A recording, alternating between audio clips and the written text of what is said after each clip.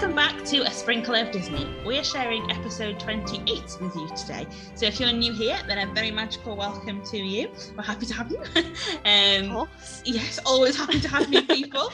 And we're so close to 30 episodes, which is really exciting. It really is. I'm not saying it's exciting to be at 28 because we always say this. We do. So I'm saying it's exciting to be close to 30. Yes. Because we've been doing it for over a year. So yeah, that's so exciting. We were just counting up our content for the rest of the year, and we've realised that there's probably only about between 9, depending on how we plan holidays and stuff, between 9 and 11 episodes left for the year. It's crazy how 2021 is nearly finished. It's mad. It's kind of scary, actually, but yeah, let's not think about it. Let's move on.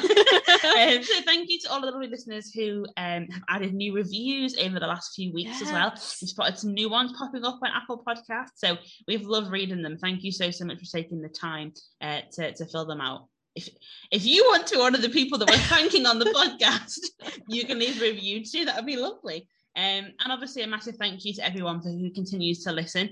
We'll never, ever, ever, I don't think, get over the fact that people listen, let alone the number of people that listen. Yeah. So thank you so much, people who just are interested in what we have to say. I don't know why, but it's just nice. It's just nice to know that people are interested. It's crazy, but we're so grateful for every single listen. We still get as excited now about new listeners as we did on day one. So literally, nothing's changed. We text each other have you seen how many listeners we've had today? So just a massive thank you from us for that. We've had a short breakaway over the past 2 to 3 weeks due to holidays and summer and stuff, but we are back with a brand new episode, and we're going to make up the week that we missed. We promise we're going to make it up. So brand new episode. What are we talking about, Rosie?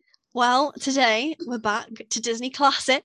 I know a lot of you like that segment of our podcast, and of course, if you're following along with us chronologically, we're on to the second official princess movie, which is very appropriate this week. It is, given that it's World Princess Week, which is such an exciting thing, and it's the first World Princess Week ever been run by Disney, and I love it. We didn't even plan it. This is what's so amazing. It's just fallen into place perfectly. Like Cinderella's slipper fits onto her foot. Wow. God, this is the content you're all here for. An image of you trying to do stand-up now. Yeah, it wouldn't go very well. I'll give you that. That was quite amusing, to be fair. That was quite amusing. You. Well done. Well, and now, as you've probably guessed with the slipper reference, we'll be talking about Cinderella. And so, of course, as usual, we'll be introducing the film and its background, and the reviews and the reception and everything. And of course, discussing our thoughts on the film in the time it was made versus now, because obviously we know opinions change, and it's interesting to discuss it in the context that it came out in, because it's very different to now. And then, of course, our thoughts on it overall, because they can often be very different. They have been in the past. They have. We're not as kind when we don't consider its context anymore. And then discussing the main characters in the film, and, of course, our individual ratings out of 10 for the film. Again, I don't think I've come up with this yet. I don't actually know where we're going to go with this one. So the discussion will lead me there. Before, I think I've got a ballpark range, but it depends on how high I choose to go, and it'll be interesting. I've got a number in my head right now, but we'll see if it changes, because this discussion always gives me thoughts. We make each other think, don't we? We do, and that's the way it should be. Well, it should, because we listen and we adapt. We do. Please stand clear of the doors. Por favor, manténganse alejado de las puertas. So, that brings us nicely on to Disney Fun Fact number 1. So, the film holds one of Walt Disney's favourite pieces of animation, and it was during his career when Cinderella transformed out of her pink chores dress into her light blue ball gown. I mean, fair. It's one of the best. That is probably the best scene, in the film. It's stunning, and it's her so what's what I'm looking for? Smooth. Yes, you blink and you miss it. It's just effortless, and I think it's such a testament to how good their animation got as well, from Snow White. You're looking at it, comparing the two, obviously the princess film, so it's easy to compare them. Well, yeah. And it's just seamless, the transition, and it's just so impressive for the 1950s. So, it's a beautiful dress. I think it's one of the best princess dresses from the early princesses. I agree. The hair's interesting, but yeah, not my choice. I would have had it down. But you're right. I think the dress itself is gorgeous. Yeah. That moves nicely on to segment number 1, where we introduce you to the film. If you haven't seen it, then this will be a nice intro for you. If you have seen it, hopefully you'll learn something new, because we always do whenever we do this section. Yes. And then you get my infamous plot summary. Goodness me. Right. I feel like I'm going to do the context first, and then we'll do the plot summary. Yes. Because that's better. That makes sense. So the film was released on February 15th in 1950, so quite a long time ago.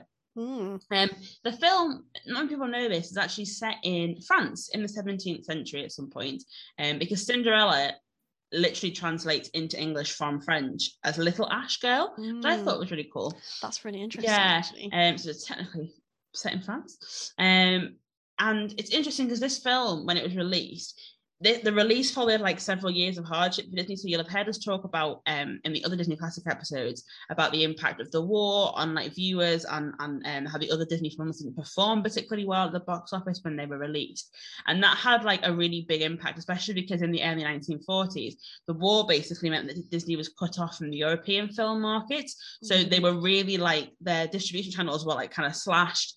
So they were really struggling, basically. So by 1947, they were in $4 million worth of debt as a studio. Oof. That's a lot. And if you think back in like 1940s, that's a lot of money now. I was going to say, that's even more than like the value of that back then.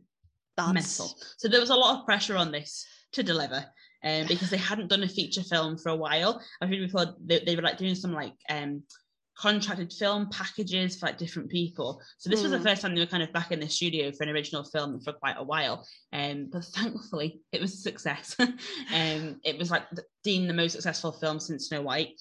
And it thankfully helped to reverse the studio's fortunes and put them back on the straight and narrow. Thankfully, otherwise we may not have had Disney as we know it today. Thank goodness. Well, yeah. For this film. Yeah. And people love the film so much that it actually has 2 sequels. Cinderella 2, what's it called? I can't remember, to be honest. Cinderella 3 is called A Twist in Time. I don't actually think I've seen that one. Have you not? It's good. I know. Really do you know what? good. I've seen most 2s. I haven't seen a lot of 3s. Cinderella 2 is called Dreams Come True. There we go. Oh, of course, that makes sense. It took me a minute there. I'm so embarrassed because I love that film. Excellent. Which went straight to video, like all like classic Disney sequels. And obviously it had the live action remake in 2015 starring Lily James. What a babe. What a film as well. And it's just a Helena Bonham Carter. What a film. I'll have to do an episode on that because that film was incredible. Yeah. And it's interesting because we'll talk a little bit later about like characters and the prince and stuff, but a lot of the scrapped ideas for this film made it into the live action, which is really cool. And then in 2018, the film was selected for preservation in the United States National Film Registry by the Library of Congress as being, and to quote, culturally, historically, or aesthetically significant. So apparently it's a big deal. Yeah, it's had a big impact, clearly. Apparently so. Yeah. So what's it about? Let me tell you. Probably a bit simpler than our Marvel ones, thank God for that. I hope so. I mean, if it isn't. After Loki's, which actually fried my brain. Goodness. So, Cinderella, obviously based on a book. I think it's actually called like Cinderellian or something because it was written in a different language. Yeah. So it's not an original story. It's based on a classic fairy tale about a girl who lives with her father. Her mum dies, classic Disney. Yeah. And then her dad remarries and she has 2 stepsisters. Lo and behold, the dad dies. Turns out her stepmom's a bit of a cow. So, like, she kind of gets banished to this tower while her stepmom takes over her dad's estate and the stepsisters kind of like run around like it's their home. And Cinderella is basically made a slave in her own home. Her only friends are mice and birds. It's a bit tragic. And there's a dog, Bruno the dog. Yeah. But he's not really in the film a lot because he's been banished to the garden, which is really sad. I know. I know. So she's a bit of a lonely gal. She lives in like a tower, just cleans people's washing. Like it's tragic, to be honest. You feel for her, you do. Definitely. And then we skip over to the castle because of course it's in a kingdom, because why wouldn't it be in a kingdom? There's a castle. And then we go over to the king and his advisor, and the king's like losing his rag because his son hasn't got a wife. Classic 1950s problem. And he's like, we need a ball now because we need to find a wife. So lo and behold, they produce a ball in an afternoon. Yeah, of course, as you do. It's what we do. We just decide one evening we're going to have a ball. So then there's a royal decree sent out that every like woman, every person from like these households are invited. So Cinderella's like, oh my God, I can go to the ball. And all of her family are like, no. And they're like, well, you can come if you get everything sorted and you can find something to wear. So she's naively like, oh, thank you so much. That sounds so great. And then they literally give her like everything and anything to do all day. Yeah, as much as they possibly could find. Like, I don't know why anyone could own that many clothes that need washing. Like, it's mental. It's ridiculous. Yeah, it is. And then she's like, but it's fine, because I'll do it all. And she's gonna like make her own like dress. And she doesn't have time to put the dress, so her friends make, like, I say friends, the birds and the mice make the dress for her. She's so excited. She comes downstairs and she's like, ooh, I can come. And they are horrible to her. They literally tear her dress to shreds. Like, it's heartbreaking. It really is horrible. And then walk out and leave her. So, quite clearly she's a little bit sad, a little bit upset. She legs it out to the garden, just a classic Disney princess pose of throwing herself on a bench. Yes. And crying. But she's broken at this point, isn't she? Because she's been really hopeful and she's always quite positive. But at this point, she's like, what is the point? I'm so done. And then what happens? A fairy godmother arrives. That never happens to me. I know. Why do we not have one of those? When I throw myself on my bed and cry. Clearly we're not triggering the right emotions or something. No, apparently not. Maybe I'll come and tear your dresses apart next time before you do it. Yeah. And then her fairy godmother arrives and it's like, oh, you know what? You can go to the ball, and turns pumpkins into carriages and dogs and horses into people, and it's quite dramatic. And then she obviously gives the classic blue dress to Cinderella, and we get the iconic Bibbidi Bobbidi Boo song. Yeah. But of course, as the cat, she has to be back by midnight. And she's fine with that. But then she goes to the ball. No one knows who she is. No one recognises her, not even her own family. That's how much attention they pay to her. And then she ends up catching the prince's eye. Doesn't know he's the prince. Has a little dance. Is about to kiss him, and then she hears the dongs of midnight, and she legs it. Not knowing that it's the prince she's just spoken to, legs it out the castle, loses a glass slipper on the way, doesn't think to turn around and grab it. No. So she runs in one heel, which doesn't sound very effective to me, to be honest. No, it sounds a lot slower. Yeah. You either lose both or you keep both. Yeah. It's a questionable choice from that one, to be honest. And then she jumps into her carriage, and then everyone's following her, trying to find, and then the carriage basically falls to pieces at midnight off the road. She trudges back to home, where she's really happy because she's met this man who she's falling in love with after 3 seconds, and she thinks it's all good, and then the prince must know who this woman is. So there's a kingdom-wide search for the woman whose foot will fit in this. In the slipper. Because every woman's foot, everyone, is a completely different size. We never share shoes. No. She has specific custom-made the ice slippers. fits to the grooves of her feet. It is ridiculous when you think about it. I also said ice. I meant glass. This isn't ice. Ice? Are we in Frozen? So then obviously the stepmother's thrilled because she wants her idiot daughters to marry the prince. They try and shove their foot in, but she realizes that it was Cinderella. So she locks her in her room, but then Bruno, the dog, comes to the rescue, frees her. She comes down, her foot fits in the slipper, except, and the slipper gets smashed because the stepmother's evil. And then Cinderella sassily is like, oh, well, I've got the other one. And then in the next 10 seconds, she leaves, gets married to the prince, and then is off on a honeymoon. And at some point, and throughout this film, there's a cat who's not very nice as well. Yes, yeah. Lucifer. Yeah. And I think that's it. Yeah. And that about covers it. I think it does. I think there's not too many avenues. It is one story. It's very basic, very simple, one thing to follow, which is nice. Yes. After watching later. Refreshing. Not challenging or difficult to watch. No. So yeah, it's a nice it's a good film. It's a classic fairy tale story, this one, isn't it? Yeah, it is. So I'm interested to hear how it was received. Well, it is very interesting. So, Oh. so it was Disney's greatest box office success since Snow White, as you mentioned earlier. Disney turned it around with this one. Thank goodness for that, because we both rely on Disney magic to get through our lives. Well, yeah, me and Lizzie would just be like eternally miserable. Yeah, I mean, where would we be right now? We would be doing this, would we? We Certainly wouldn't not. be friends. No, we wouldn't have. We'd never made friends, and we wouldn't be doing this podcast. You wouldn't be listening to us right now. So just think about that when you watch Cinderella next time. you think about how grateful you need to be. And it was also branded a masterpiece, actually. And it had the best reception for an animated feature from Disney since Dumbo, which is interesting. Because obviously after Dumbo was it Bambi and the Three Caballeros? Yes. Caballeros. So there was those two obviously after that. So obviously that was another, like, it picked up from everything, which is great. However, this is really interesting. There was criticism for the way that the animals in the film seemed to overshadow and have more presence than the human characters, and even Cinderella herself, the protagonist of the film. People actually, this was during the time as well, I should say, so this was reception during 1950. People were saying they felt like the scenes with the mice and Lucifer were the more memorable scenes than the scenes with Cinderella herself. Which is interesting. Yeah, it is. Because I have points on that I will come to later. So same. So, but that's interesting that people picked up on that. And especially because we've had, like, Snow White has animals in it as well. Well, Bambi is literally all animals. Bambi is, so it's interesting. It's new criticism we haven't had yet. We haven't had, and I wouldn't have thought that'd be something people would pick up on. I know, yeah.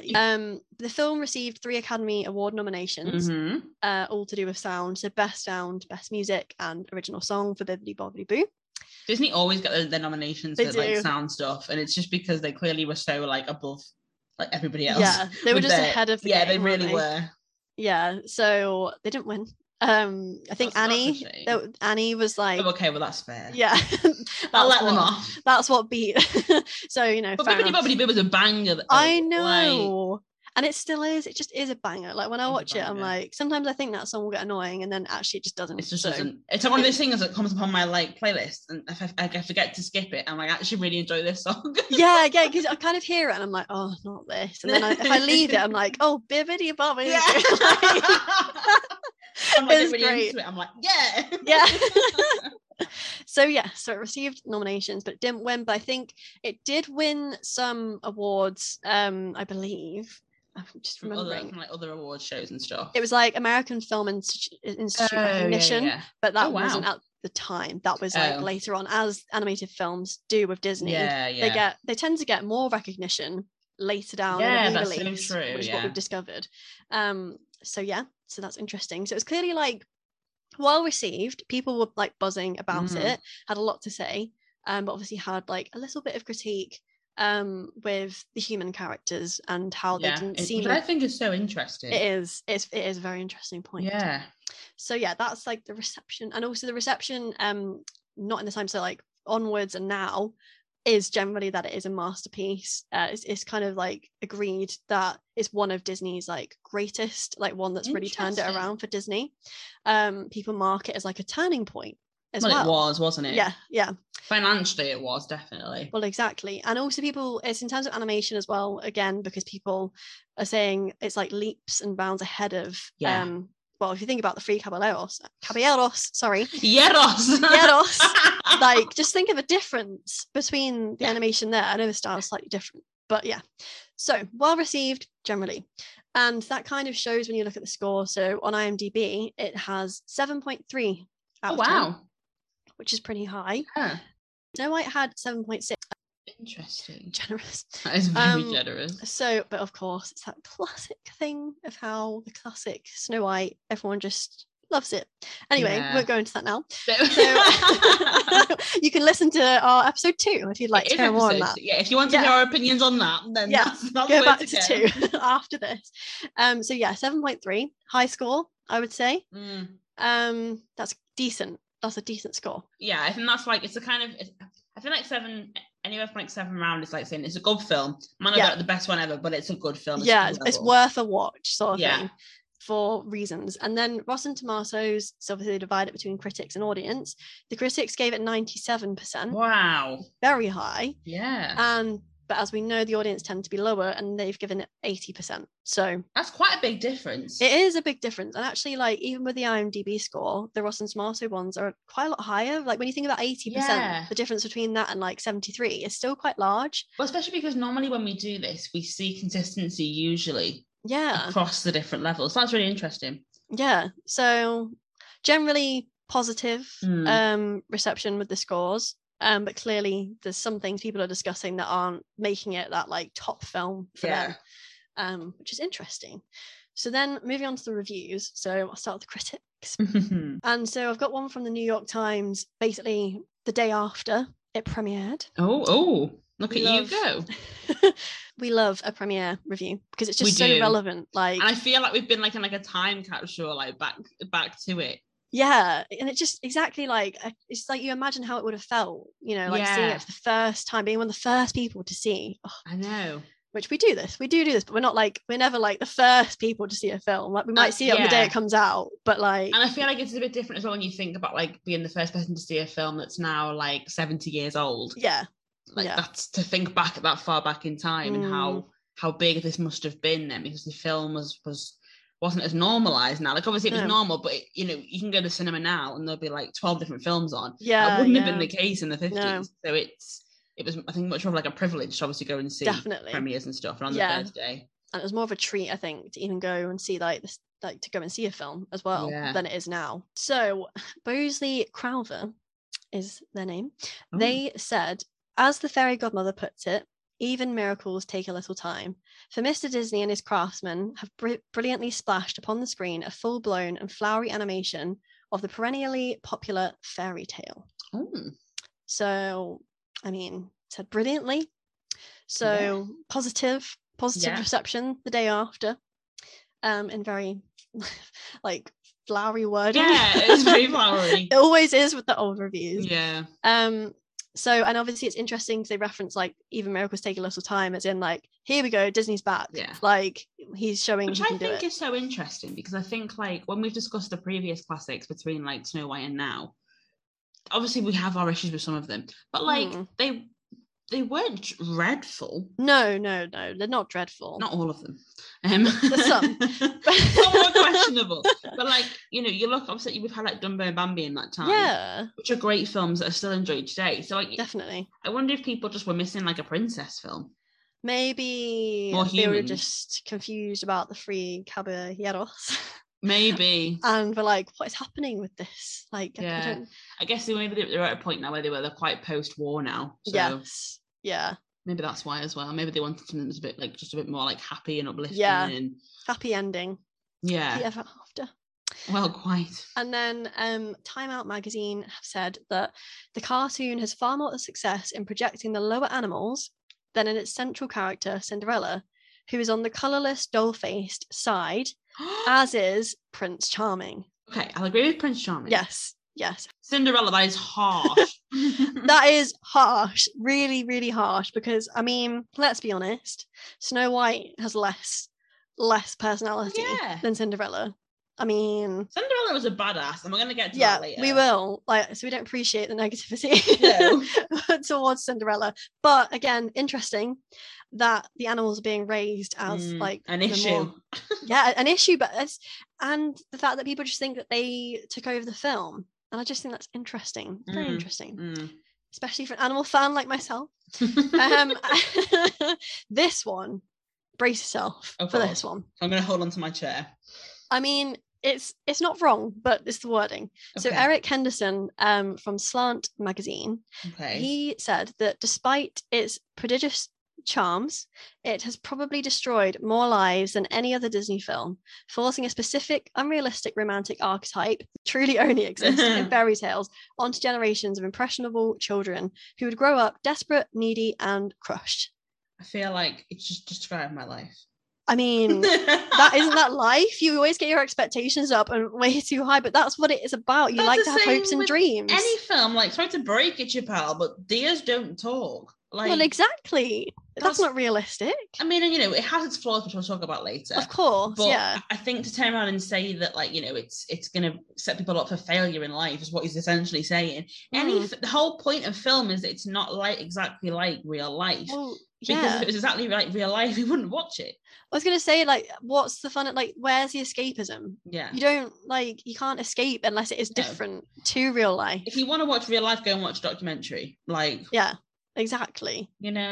So I get, like, the tiny bit of where he's, like, got this from in terms of the issues, but that's too strong. Well, yeah, and at the end of the day, like, it's part of growing up, and it's part of that thing when you're younger with that, like, imagination and the adventure, and then when you grow up, unfortunately, you realise that life isn't all roses and glass slippers. And that is realistic. Yeah, but that doesn't mean that you can't take things away from a film that isn't completely accurate about real life, because this film is all about dreams, about following your dreams. And I think if all he's going to take from it, which it sounds to me, all he's going to take is the romance element, he's missed the point of the film. Yeah, that's such a small part of the whole film. Which surprises you, I think, when you watch it. Yeah. When you think of Cinderella, you think Cinderella, ball, glass slipper, Prince Charming. Yeah. That's what you think. Yeah, and then definitely. I was pleasantly surprised by this film, rewatching it again, and that it's far deeper than I remembered. So I think if that's all they're going to focus on, they've missed the point of the film. I agree. So now we'll move on to the audience. Maybe they're a bit more... Perhaps they're more in line. About the film. So a user on IMDb, they said that the Disney touch is evident in every scene and makes this charming blend of comedy, music, and romance a film with timeless appeal. Yeah, I agree. It definitely is timeless. It has to be for us to still be loving it even now. Yeah. So it's just wonderful. Excellent. Yes, I agree. Well done. And actually following that, it's a nice one to follow. Another IMDb user said that a wonderful movie that never loses its magic, no matter how old you are. Yeah, again, we can agree with that, because we're older now than we once were, and we probably appreciate it in a different way. Yes, definitely. And then we have another review that said, while Cinderella may not be the strongest story, it is sort of iconic in Disney and movie history. It represents that fun, idealistic, and fantasy-like wonderment we held when we were kids. Yes, I agree. But it's not just when you're kids. No, and I think it has more to it than that. Definitely deeper than that. People make it sound a lot less like there's not as many messages in it. There's loads. Yeah, there's so many. Yeah. And then we've got someone saying that it's golden age Disney. So the characters and backgrounds are well drawn with rich, gorgeous colours that really pop. The only negatives are the story's familiarity and a little too much comic relief provided by Cinderella's animal friends. People have got it in for these animals. Oh, I see. We're going to have an interesting discussion when we get to that then, aren't we? Did you write these reviews? Was this you earlier? Just to spite me. I edited in your computer. I've gone in and I've just changed them all. Anonymous. I see. But interesting with the familiarity thing though, because it's not exactly the same as the original story. And it wouldn't have been familiar at the time. No. So it's familiar now because Cinderella was done in 1950. Yeah. And then it's had adaptation after adaptation again and again and again. Yeah, because it's a timeless story. So well, exactly. You can't complain because people clearly still enjoy it. Yeah. So special shout out there to A Cinderella Story, because that is one of the best adaptations. It is. It ever. Really is. Ever. So good. So good. Yes, well, interesting. And the next review says that Disney loves to proclaim all its animated features as masterpieces. While many of them are, there are some that do not deserve this in any way. Cinderella is a prime example of this fact. No, I'm sorry, I can't get on board with you. Is that the end of the review? Yeah, that's where they leave it. So they didn't even give her an answer or give a reason? No, they didn't. I didn't even cut this down. That's what they said. You can't make a claim like that and then not back it up. I know, yeah. So it's a bold statement to make. You got to have the guts to back it up. Where's your P's? Point, evidence, explain. This person clearly failed English GCSE. Clearly. That wouldn't have got you the marks. That would have given you 1 mark for your point, and then that's it. You would have failed the exam. Sorry. Oh, So interesting. And then lastly, this one's interesting actually. Someone said that not only was Prince Charming just another pretty face with no personality to speak of at all, and his father, the king, a blustering idiot of the highest order, but I also seriously thought that the Cinderella character, do you mean her Cinderella? Name is Cinderella was clearly missing some of her marbles, and even teetering on the edge of insanity by having real conversations with a bunch of mice and actually fashioning clothes for them. Listen. No, I'm not having that. Do they know it's a kids film? Yeah, I mean, it's again escapism. Like I say, kids film. Obviously, everyone can enjoy it, but then like that's the animals and that is in there for children. Like, I mean, what did they think of Bambi? I wonder. Why do these people watch these films? It's fiction. Is what I have to say about this. Why put yourself through it if you already have decided from the off that you're not going to enjoy it? Because if you're going to pick that apart, then you clearly are not a fan of fantasy animation. Yeah. You don't get it. Oh, that's just so mean. I don't like that. Just to be fair, like the first half, I'm with them. But then once they've come for the Cinderella character in inverted commas, that's just no. No, that's. Maybe we should lock them up in a tower and make them scrub floors and see who they want to speak to. We'll see how you end up, because I think a lot of people would have ended up a lot worse than she did. Well, which we'll pick up on. Yes, we shall. So yes, that is the review. So quite a balance, really, isn't it? Yeah. Really? Not like an overwhelming message, because normally when you gift us with these reviews, we can see like patterns throughout them all, but everyone seems to have a very different opinion on this film. Yeah, some people say it is a masterpiece, some people say it's not a masterpiece, people have issues with the animals. Like it's just interesting what people have come out with. When I was looking at the reviews, I did not expect it to be like this. I thought it'd just be like, just quite wishy-washy. It's really nostalgic. That's what that's what I thought it was going to be, which I mean that's what it was mainly for Snow White, so I thought it was going to be similar to that. But alas, people have opinions. So not always most popular opinions. And sometimes I just think, if you have an opinion, that's great, but sometimes we don't need to hear it, So, and you know what, like when people have these opinions and like it's not kind of like that one says it's not a masterpiece, well, you need to back that up. Well, exactly. Like, it's not useful. No, there's no point in sharing that and then just dropping the mic and walking off. Like, we need to know more. If you're going to stimulate discussion, you need to like stimulate the discussion. Yeah. So, to be an intellectual and have an intellectual conversation with people, you need to have reasons for what you're saying. Yeah.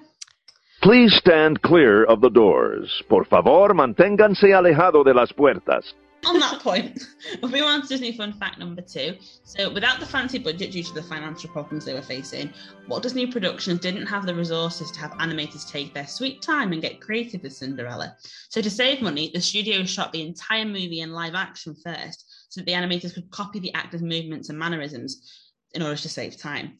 They also used actress Helen Stanley. So she was actually the model for Cinderella in the film, which was also the model for Aurora and Anita from 101 Dalmatians. Wow. So she was like a Disney favourite, clearly. Wow, what a cool role to have played in Disney. But didn't you find that so interesting though? Because you'd think that to shoot it all in live action first would be more expensive. But I'm guessing it wasn't on the same level. Like I've seen some pictures of it, where she's like carrying things on like a head and in her hands. Yeah, and it's just like the staircase, so it's more like the movement. It's not like a full set, and I'm assuming it's like 1 or 2 cameras, if that. So I guess it was just kind of like to capture the movements, and the animators could just copy it rather than having to try and find the right movement to the character. Yeah, rather than having to like come up with them themselves from the very beginning, which takes a long time to do, as we've seen with other films. So that's interesting, though. It is, and I always think how sad it would be to because they did this Alice in Wonderland as well, where they have like actors come in and portray before it was animated. And I think imagine like knowing that you were Alice or you were Cinderella and no one ever sees it. That'd be so sad. I know, because you don't get like the credit for it, or anything like that. But I suppose some people might like that, knowing they were part of something massive, but they don't have like the fame associated with it. True. So very true. It's a very cool thing to just like casually bring up in a conversation with people, though. Very, very true. So that brings us on to segment 2. So we're going to discuss our thoughts for the film for its time, and then for the film overall, which, as I said, can be different. Yes, they usually are. Yeah. So it'll be interesting to see with this one. So let's just start with, what do you think of the film for the time that it was released? So in 1950. Oh, what a question. Obviously, I wasn't alive. Well, yeah, I was going to say, we can't cast our minds back. I mean, I think the reviews kind of obviously bring about the idea that it was really welcomed at the time for like its animation, for the fact that it was probably a princess escapism film again. It was more about humans, because again, we've said this before with Pixar films. So if you go back and listen to, I think, our Onward episode and maybe our Soul episode, we talk quite a bit about like how people seem to prefer and relate more to films that have got humans in them. Yeah. And they don't seem to, like, they find it hard to identify as much with films that are more about like magical creatures or animals. Yeah. And I think when we think about that, the fact that Three Caballeros was birds, I know animals were in it, but birds were the main point. Dumbo was animals, Bambi was animals. It had been a while since we'd had like a human protagonist. Yeah, that's true. So I think that was probably quite a welcome change for people, as we know from people's behaviours that we've experienced when we've been talking about the film. So I think that was probably quite a welcome breath of fresh air. Yes. I think, again, the animation was probably impressive because it's always impressive. Yeah. It's impressive to us now to look back on and see that jump, because I think there's a big jump for me, I think, in animation from like Dumbo, I think. Like, yeah, definitely. Like, you know, the bit where she wakes up in her bed at the beginning and like all the animals are there. It just feels like it's got more. It feels like it's got more colour in it, first of all, and it feels like it's got more depth. But it does still make me laugh that they still don't. It's like they still run out of time. Like there's like shots where she like is.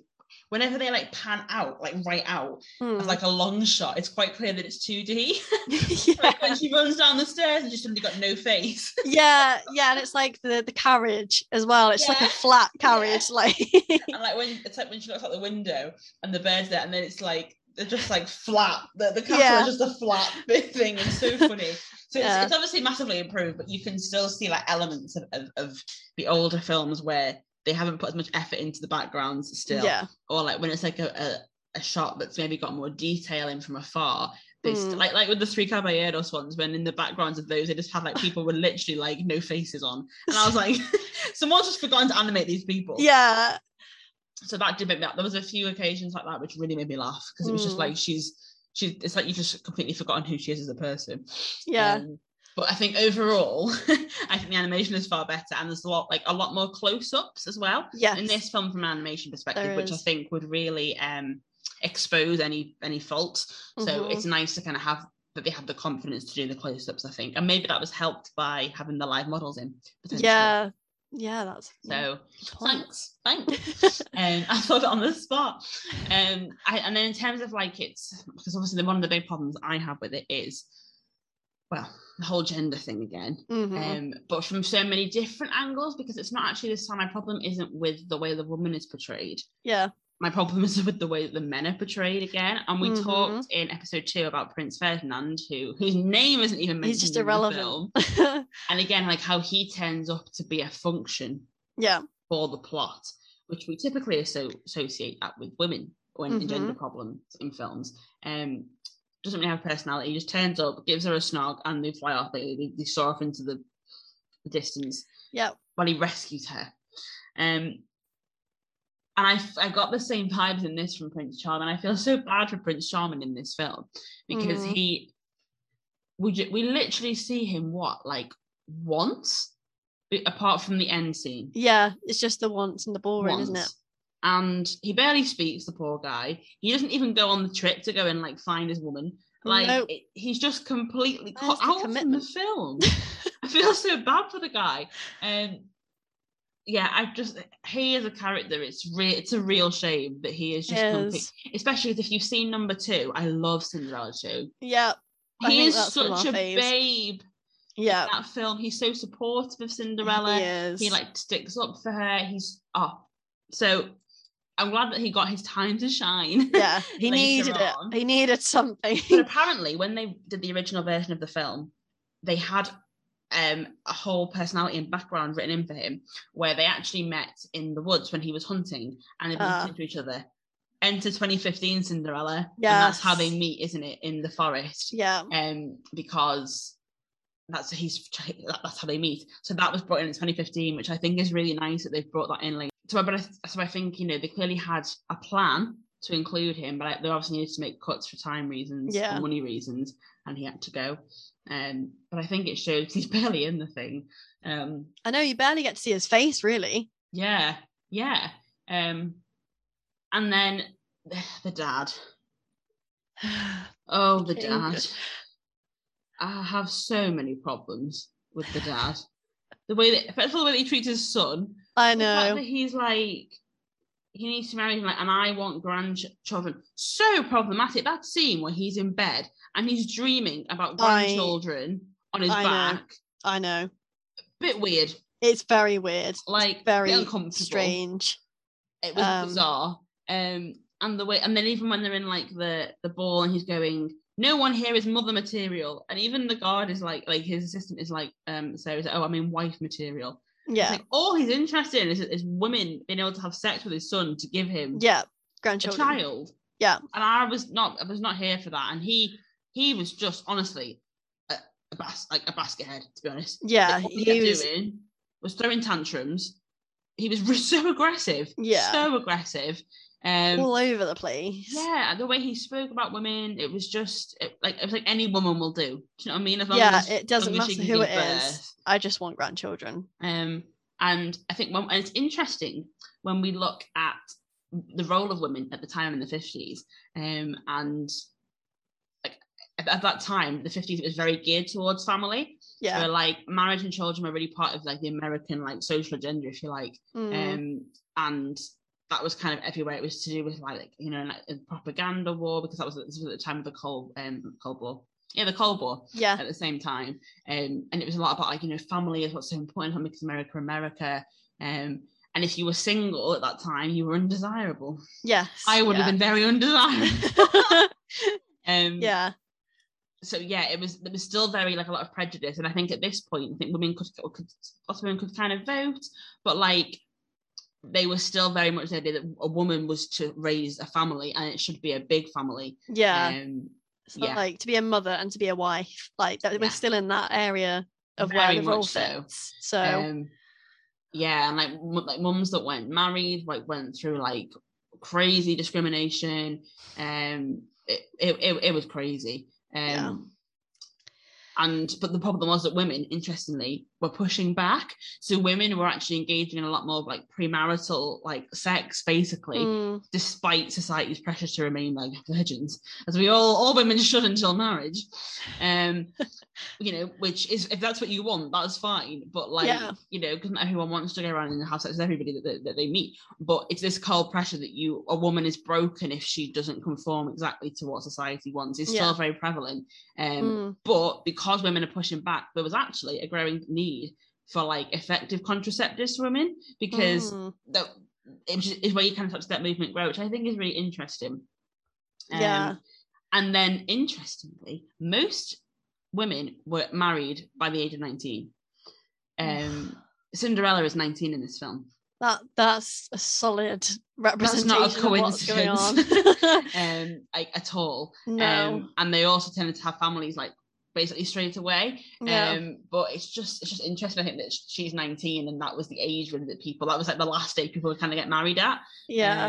So I thought that was just interesting that it matches that. So it's clearly a representation of women at the time, because it also was the era of like the happy homemaker, and that like domesticity was idealized in the media. Like women were encouraged to stay at home if it could be afforded. Housewife. And basically if women worked, even though like their partners, if they could afford to not work, they were seen as like really selfish and like selfish against their family and stuff. So this whole idea of like keeping a clean home and cleaning and whatever, which is obviously what Cinderella does, this was the ideal for women at the time. That's what people thought women should do. Women maybe weren't, you know, as into it, but that was still the pressure that was there, which I think is really interesting. And I think in the 50s, like it's a bit more off like topic, but like sex became a lot more like part of relationships, and I think it's being taught more, and women's like sexuality is probably being discussed more than people realize at this time. And it meant that, like, reading here, that like women, if you married at 19, people were facing 30 years of childbearing before they reached menopause on average. So like women were literally seen as baby machines. Yeah, that was their purpose. Yeah. One of their main purposes, other than to clean the house and look after their husbands and all that kind of stuff. But what I think is interesting about this time is that women were clearly pushing back. Maybe in like, you know, slightly like subtle ways, but they were pushing back. Yeah. And it talks in here about the fact that the pill was introduced in the late 1950s. And so it meant that like both single and married women were so excited to have that happen. In America, specifically in America. And this obviously meant that it kind of changed the way that the power that women suddenly have. And I think it's interesting that this, like, you can see that dynamic, I think, in Cinderella, and the idea that like people want women to push into a certain boundary, as like you will clean the house, and then he like bad the stepmom, and then the fact that the king was like, you must have a wife. Yeah. But the thing is, Cinderella doesn't want to clean the house all the time. No. She's not happy with that, and she doesn't go with the prince because she wants a husband. She wants to be free.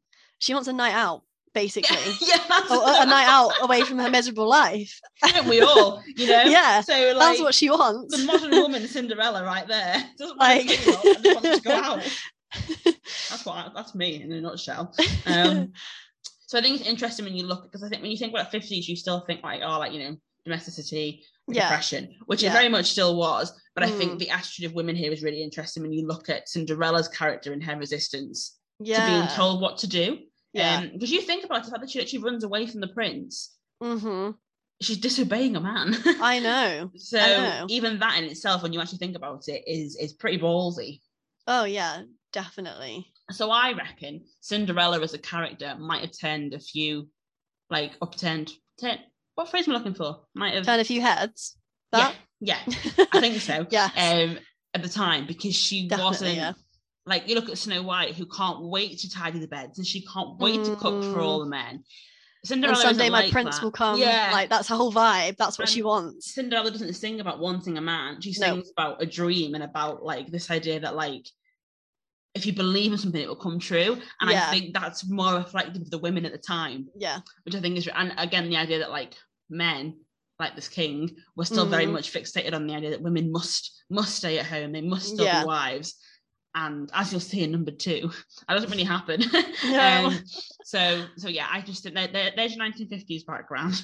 Yes. And I think it's interesting to look at how that works in the film, because you can see the I think Disney are quite brave, because when domesticity is being romanticized in other media forms, Disney are kind of saying, she's a slave. This woman is a slave because she's clean all the time. There's an interesting comment, I think, on like the relationship, I think, between like women and media, and then women and their role, because, you know, Cinderella it questions where she's supposed to be, and even though she's not really sure where it should be, she knows it's not there, and that she feels like she should have a right to choose. Like even like the idea that, like, you know, like the stepmother like locks her up like in the tower, and she's like, you can't lock me in here. Yeah, there's a lot of defiance in a good way. So, interesting that those vibes have made it into the film, and I think Disney have managed to capture the like resistance element of women in the 50s really well. Yeah, even though it only came out in like 1950 quite early on. Yeah.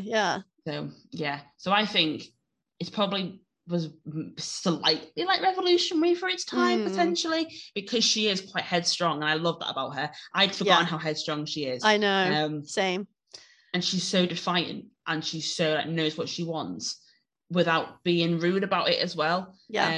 So yeah, I reckon she was probably like would have inspired lots of women, I reckon. I agree. And I think lots of men would have been a bit like, can't you just clean? Yeah, like what is she doing? Like she's not allowed an opinion. How dare like, she run away from a man? Like, and again, like music and stuff. I think the music is bizarre in this film, because you have things like A Dream Is a Wish Your Heart Makes, and then you also have like the Nightingale song and all that kind of stuff. But then you also have like Bibbidi Bobbidi Boo sounds far more modern. It does, yeah. It sounds like a modern musical song, or like a kids' TV jingle. So like, I think that's quite interesting. The music is also clearly ahead of its time.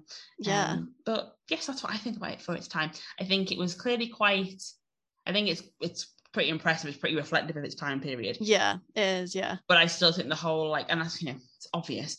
The whole romance thing is a bit ridiculous. Oh yeah, of course. But again, but I kind of like that they don't really focus on that as much. It's like a side part of the film. I forgot how small a part of the film. The main part of the film we see is that her wanting to escape the house. Yeah. Her wanting a better life for herself. It's problematic that has to be with the man. That she can't just go because she hasn't got any financial security. So there are problems in that sense. Why could she not just go and have her own life elsewhere? Why could she not save up money or whatever? But obviously, one battle at a time. Yeah. So it has problems in that sense for me. But I think that when you compare it to Snow White, it's an improvement. Yeah, definitely. It's how I would see it in terms of gender and stuff like that. Still not ideal. He's the king made me feel a little bit sick watching, to be honest. He was so much misogynistic. But again, you're not supposed to like him, I don't think. No. So Disney aren't saying this is the way that you should think. By attaching those views to that character, it's almost like saying this is wrong and women shouldn't be treated this way. In a really subtle undertone. He's meant to be quite a problematic character, I think, in the film. I don't think you're supposed to come away thinking he's such a great guy. No. No. So, yeah, I agree. Yeah. So how about you? Well, I agree with everything you said. Oh, good.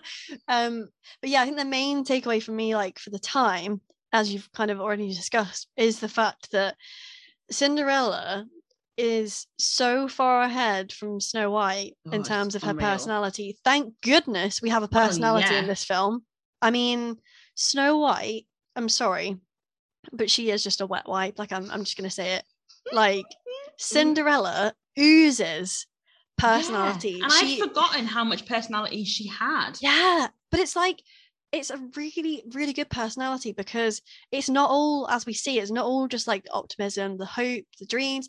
She also does show in her lower moments, when she realizes, actually, do you know what? I can be as positive as I like, but sometimes something's not right and I'm going to have to do something about it. She is. And you can tell she's intelligent.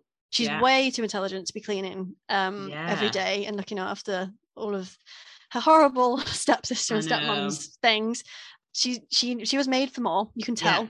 And I just love the fact that Disney were brave enough, like you were saying, to have such a strong, I'm going to put it in inverted commas, because she's not as strong obviously as the more recent women, but again, that's because of the time they come out in. There's a different context, isn't there? Exactly. But she, for that time, was a very strong female character. And I think you're right.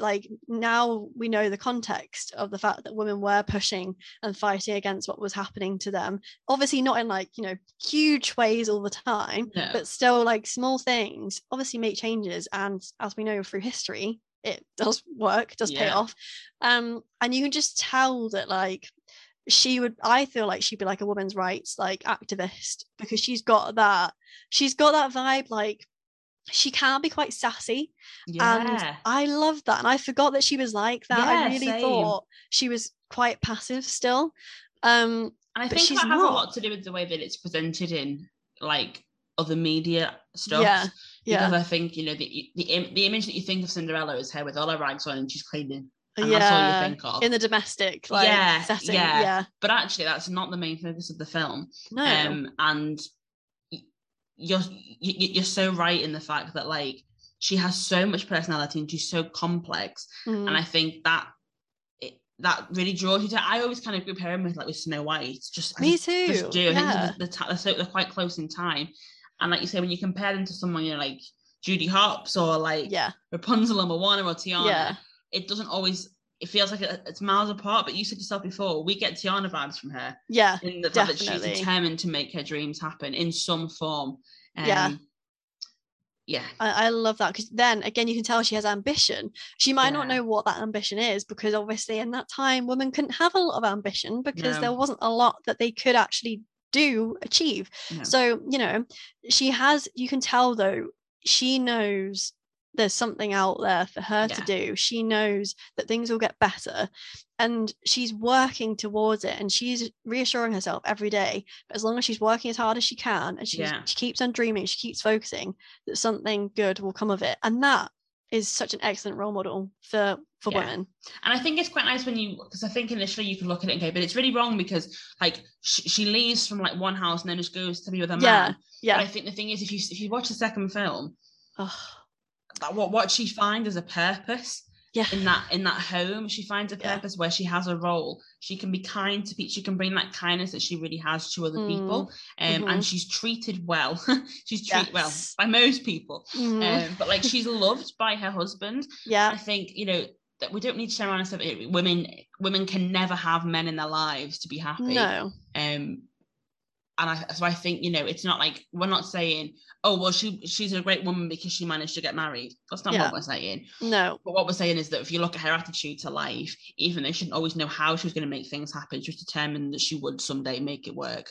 Well, I guess one of the downsides of it compared to current princesses is the idea that like she probably could have, I don't know, maybe tried like to be more active in her like resistance because there was no guarantee that the ball was going to be a thing.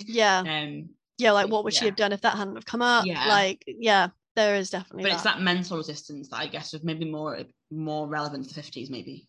Yeah, and I think, I don't know, when I look at her, I think she's very admirable in the sense that she just is strong to be going through that. There's a lot of arguments I've seen that people make where they're like, well, couldn't she have just left?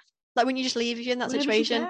It's like, sorry, like, what would she have done? Like it's not that simple. No. Unfortunately. Like, but even now people can't do it, like, because even in situations where you are financially dependent on other people, you don't have a very good support network. Where do you go? That's true. That's very true. And it depends what kind of situation you're in as well. Sometimes you are trapped. And I think that's the thing people forget is that, I was going to say Mother Gothel, that is not her name, that the evil stepmother, she is terrifying. She actually is a horrible woman.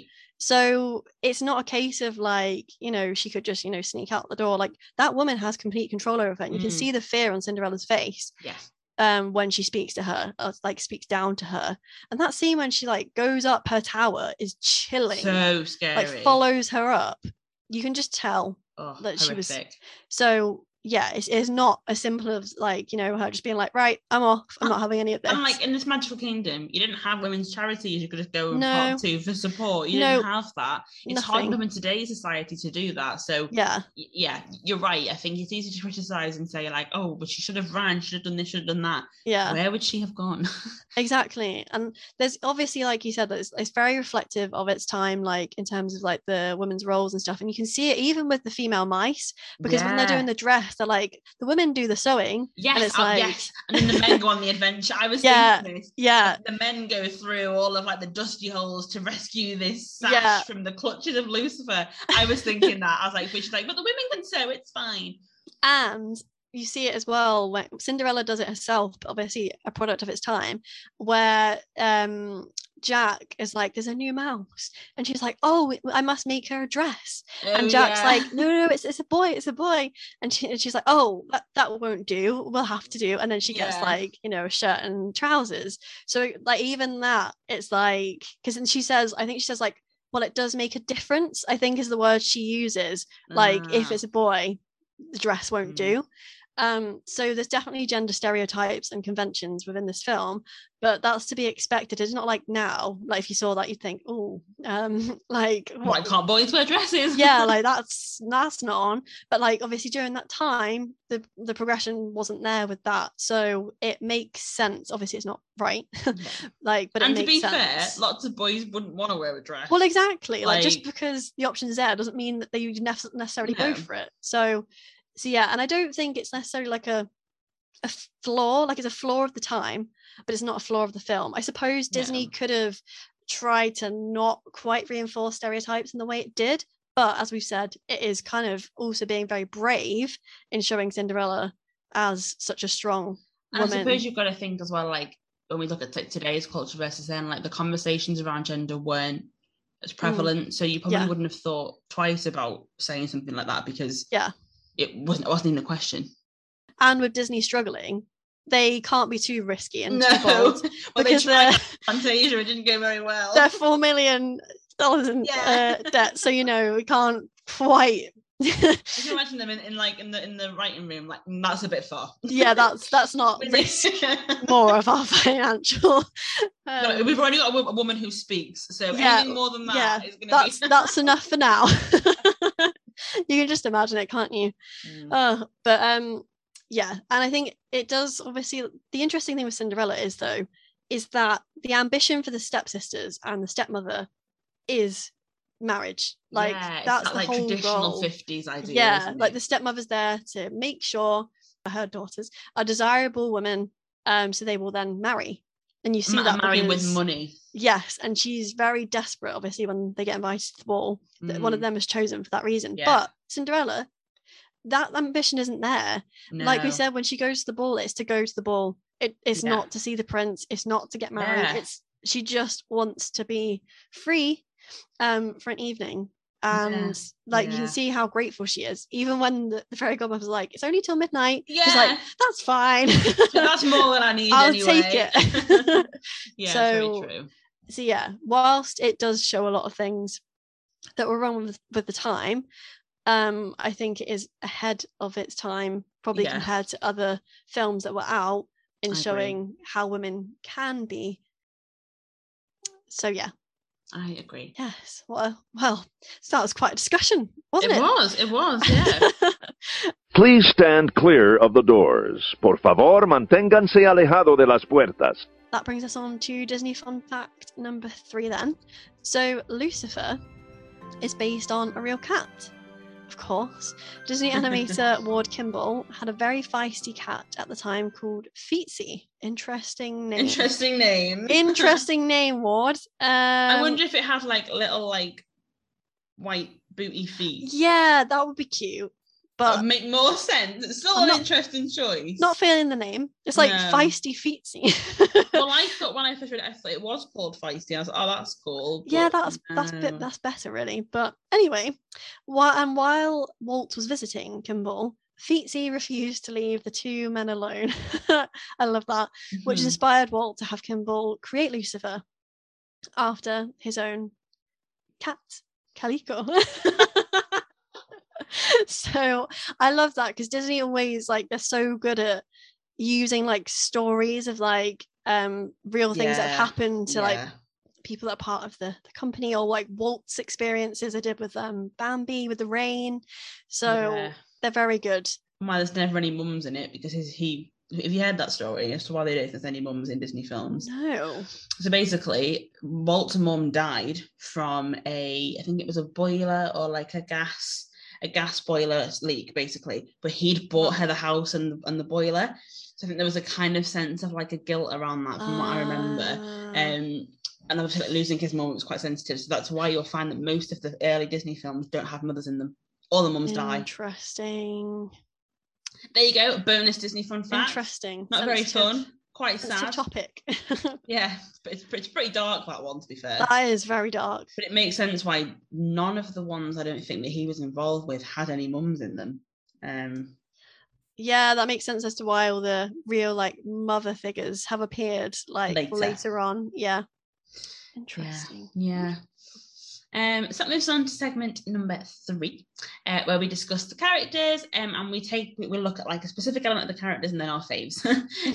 So first of all, we're going to look, I think, in this section about the dynamic between young and older women in the film, because there's been quite a lot of talk in Disney research. Yes, we are that nerdy about how younger women and older women are kind of presented within Disney films, and there's this ongoing theme around the idea that you're either a young virginal woman who is really moral and everything, or you're an older woman who has some form of power, whether it's money, independence, or magic, and you are evil. You have to be evil. Yeah. And if anyone is interested, I recommend, there's a book called From Mouse to Mermaid, which is by a selection of people, and one of them is Elizabeth Bell, and she wrote an article. There's articles within this book about Disney and politics and gender and stuff, and she writes one called Summer Texts at the Disney Shop, and she does a whole section on Disney's femme fatales, and talks about how all the older women are always femme fatales, always. Yeah. So they're always very sharp or fat. There's no in between. The idea of it's clingy dresses, always like dark colours. They're always like this like omnipotent, omniscient presence throughout the film. And it's this idea that like women like don't show any kind of affection, and they're very cold and distant. And I think it's quite interesting in this film in particular because the stepmother, like you said, she's so evil in this one, and we see this pattern repeated in Snow White. We talked about this briefly then, I think. Yeah. But we see it repeated in Snow White. We see it repeated when it comes to The Little Mermaid and Ursula again as well. We see it in lots of Disney films, and this idea that if there's an older woman, typically they have to be evil. Any woman with any form of independence is evil. And I think that's where we start to see more problems with the gender stereotypes when it comes into that. Because if you look, for example, at Peter Pan, which comes not much later, Mrs. Darling's in it and she's fine, but she's married with kids, so she's okay. But as soon as a woman is independent and has some form of power, it has to be dangerous. So I think in this film we have Cinderella, who's like virginal, very like moral, domesticated, whether she likes it or not. This is Lady Tremaine in her like evil like state. Everything she does is evil and mean. So I just wondered, like, what do you think about the dynamic in the film between the young and the older women? So the first thing I would say about this is I think it gives the impression to me that your life's basically over as soon as you're an older woman. There's no actual purpose to your life anymore. Your purpose is then your children, like your life. And I know, like, you know, in life, if you have children, they do become like your world, but you can still have ambitions and like careers and everything like that.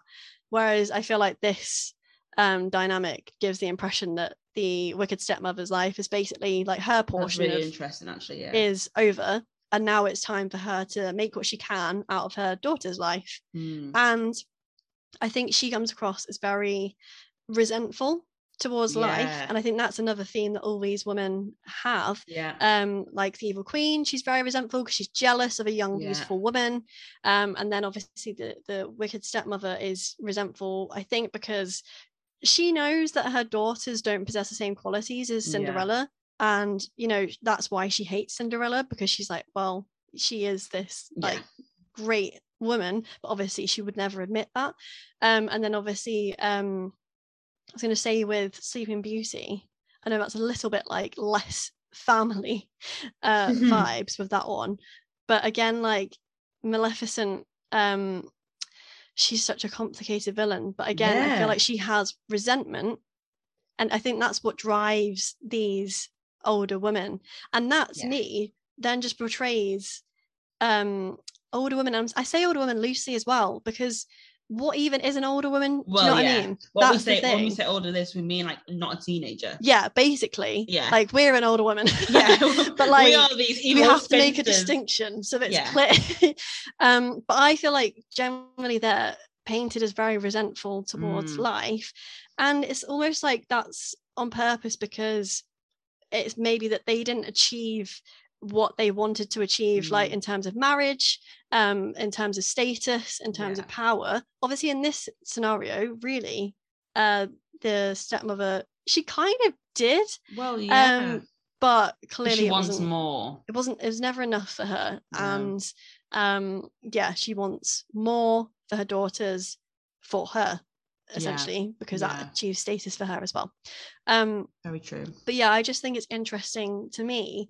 It almost seems like you get to a certain point in your life and it just isn't relevant, whereas with men, I don't feel like that's portrayed in the same way. And I know we have issues with men in this film, but I feel like, I know a king's a king, but I feel like, you know, he's not got that same representation where like his life's over or anything like that, I think. So I just think that's interesting, because it's like they've got like a sell by date. Yeah, definitely. And especially it kind of makes him seem undesirable. Therefore, you know, the stepmother could never find love again, because she's had her time. Like she's had a marriage, and that's she's done now. You know, it's like that kind of undesirable widow sort of vibe is what I get. Which just paints women in a very nasty light, really, when you think Yeah. about it. Like, it's quite a negative Yeah, it is. portrayal. It's not really something you'd want to aspire No. to be. Well, I think that's what's so interesting, is it's almost like a deterrent for women. It's like, well, if you don't get married and you don't have, you know, you don't get married and you don't kind of like succumb to like the ideals that are expected of you, you'll end up bitter and dangerous. And like, that's why in the book, when it talks about like being like a femme fatale, the idea that like dangerous woman, like a deadly woman, the idea that like women who aren't attached to a man are dangerous, it's a dangerous message to send. It is. And it'd be different if it was like a one-off, but like you say, we have in a row, you have the Evil Queen, Lady Tremaine, and then Maleficent, and they're all in a row. And I'm trying to think who, and I'm guessing the one after that is the Little Mermaid, isn't it? So you've got Ursula. Yeah. So all resentful in some way, or jealous. Older women who find their kind of satisfaction in life from taking the happiness of a younger woman. Yeah. It's a weird, repetitive vibe. Yeah, and it's kind of like a message to like younger women to be like, right, this is what you don't want to be, like achieve these things while you're young. Like it's just such a weird message, I think, because I wouldn't say it's like positive at all. No, like, towards it's really women, not. Because even the young thing, like, again, it just goes to show that within these time periods of these films, that women were made to feel like, you know, if they hadn't married by this age, if they didn't have kids, they were a failure, like if they hadn't amounted to anything. And obviously 19 is so young. That was like the ball mark, like that was like the goal. Like, imagine, like, I couldn't imagine that, like having to have achieved all of those things, you know, like by so young. When I was 19, I was burning chocolate in the microwave. Well, exactly, like it's not really a responsible age. No, like not at all. And like you don't even know what you want to do at that age. Like you just don't know. You have enough life experience. But I guess in these times it wouldn't have mattered because women weren't given the option so much as to think about what you wanted to become, what you would become as a wife and a mum. So that was the expectation. So it wasn't a case of hitting 19 and being like, what do I want to do? It was, I need to find a man. But I think that's why it's so sad, is it's like it's such a sense of urgency, like because it's such an early age, it's like you have to have done this by this time, otherwise for the rest of your life you'll be cast out, you'll be the people that people judge, like you're not going to fit in with society. And it's just a very like toxic thing, really. So I think it's very interesting about the whole like women having power being a dangerous thing as well. Like, why does that make them dangerous? And obviously I'm guessing the reason is because women are not meant to have, you know, minds that think about anything else other than their roles in society. And it's frustrating. It's a really really frustrating thing for us to look at when we're in such a privileged position, still not, you know, like 100%, like, but more, you know, like in such a better position, like we're able to have ambitions, and you don't have to have a man or a woman, you don't have to be married, you don't have to have a children, like you can do what you want, which was just completely unattainable for women from this time, for the most part. So it's just interesting, because you're right, like this is such a stark difference. Like you can never have like the older woman be a happy, like positive presence in the film. They are there as an antagonist. And it's like, why does the female character have to be the antagonist in these films? Like, because that's the thing when you think about it, there aren't any male antagonists in the princess films. So like, until later down the line, but in the early ones they're all women. So, and it's almost like they set up this like dynamic that's like, what women should be afraid of is being alone and being independent. And it's my thing with it about the whole power that you were saying before, is it's this idea that if you give a woman power, she can't handle it. It's too much. That's the vibe it gives off. It's like, as soon as you give a woman like a bit of power, like she can't handle it, she can't use it responsibly, and she'll go crazy, that sort of and thing. It's this, it's if we throw ourselves right back in history, it's the idea of the witch trials and you know, like, you look at like Salem and the fact that witches, because they were often unmarried women who had some form of respectability within, or some kind of like knowledge of like herbs and healing within a community, that wasn't allowed. It seems to date right back to that idea of if a woman is slightly useful. And you know, that Lady Tremaine is not a pleasant character. She is deliberately mean, but there's no complexity about it, which for me I think is the problem. You don't ever get to see like the other side of her. Well, yeah, like it's nice when you get to see like a bit of background, like behind why someone is like the way they are as well, which we don't get much of with her. Especially because you were saying before, like we see both sides of Cinderella, where we see the optimistic, like determined side, but then we also see that vulnerable side where she does have moments where she thinks it's never ever going to get better. But with the stepmother, it's always like it's very predictable how she's going to behave. And you know, it's like we look at Ursula, we jump forward a few more films. We never really know what happened with Triton. She clearly has a resentment to it, and she makes references like when she lived in like Atlantica and stuff, but we never know why. And it's almost like we can't justify women's emotions if they're older, in inverted commas. But yeah, then women who are younger seem to be too emotional because they fling each other on the bed when anything gets difficult. So it's while I think the film is really good at like portraying obviously like, you know, a more headstrong woman, I still think it has a lot of a way to go. In its presentation of women in general, as a whole, because it's this idea that, you know, you have to be jealous of other women, and it sets up this like horrible dynamic that other women can't be friends and you can't be like a girl's girl. Because like, it's a competition. The whole thing is between the stepsisters, it's a competition. Which is awful. Like they're your sisters. Like it's horrible. It's like women feel threatened by each other, and you were right before, the idea of like when the older woman, the idea that like, you know, she feels threatened by the young woman, and again we see that in Snow White, we see it in loads, and it is this idea of like, well, these women are resentful for the fact that, you know, that their youth, they want their youth, and women are only useful for their youth, and once you lose your youth, then you, like you say, you become useless to society because you can't get a man and you can't have kids. So it's then this whole idea of like, well, have they passed it through like a menopause period, like where women at this point are no longer useful to society? But then I also think it's interesting because you have the fairy godmother in amongst all of this, who is an older figure who has magic and is very positive as well, but she's there for like very briefly. It's weird how like most of the figures align with this narrative, but then you get her out of nowhere being like really nice. But the thing with that though is, what I would say is like, again, like I don't know, this might be reading too much into it, but it's like, is that saying that a woman always needs to be saved in some form, and therefore she needs a fairy godmother because she can't make it on her own by her own devices?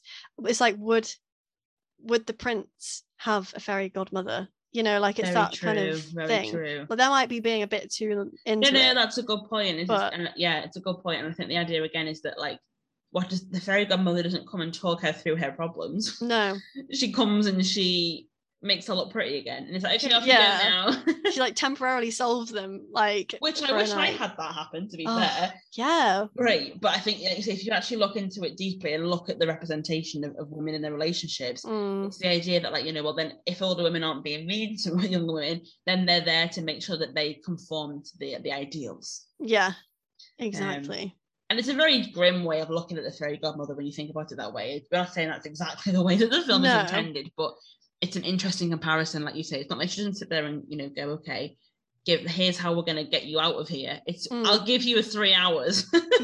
And then you're on your own, and we never see her again. Exactly. So, like, where was the fairy godmother when she was trapped in the tower? Well, exactly. I mean, that you'd think that'd be a bit more of an urgent time. I'm going to say, I'd rather have a fairy godmother help me escape than give me, as lovely as the dress was, I'd rather be freed from my tower. Well, exactly. And again, I think it shows like the priorities of what they were trying to get across. Like, the priorities is that, like, she meets the prince, they fall in love, they get married. So yeah, it is interesting though, because she is very different to the other older women. And I can't really think of any other older women at this time. No, not yet. Like we have like the nurse in like Robin Hood later on with Maid Marian, but again, like she's boy obsessed. Well, yeah, because it's like later on in Sleeping Beauty, you've got the fairies, but even they are very like positive. But even then, you still kind of got the like stereotypes. Well, this house. idea of like the three spinsters like looking after a child in the forest, like it's but I just think it's an interesting conversation to have when you look at the way that they're presented in it as an evil way, because, and like you say, where are the male villains? For me, the king in this could quite easily be a villain, but he's made to be more comical. Yeah, and it's an interesting way of that we make misogynistic males look really comical. We don't like them, but they're meant to be like funny and like a bit outlandish.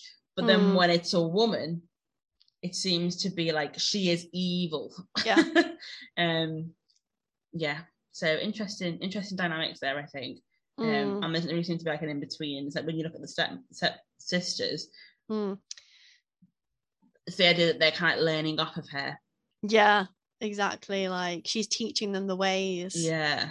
And it's this idea of like, well, we don't like these characters either because the independent older woman is raising them to be as equally evil as her, and that can't be trusted. Yeah. So as we say, Lady Tremaine is a horrible person in this film. Yeah. Not defending her at all, but it's the way that she's been chosen to be portrayed. Yeah. I'm trying to think. There's a version of Cinderella where she says sorry. I'm trying to remember what version it is. Ooh.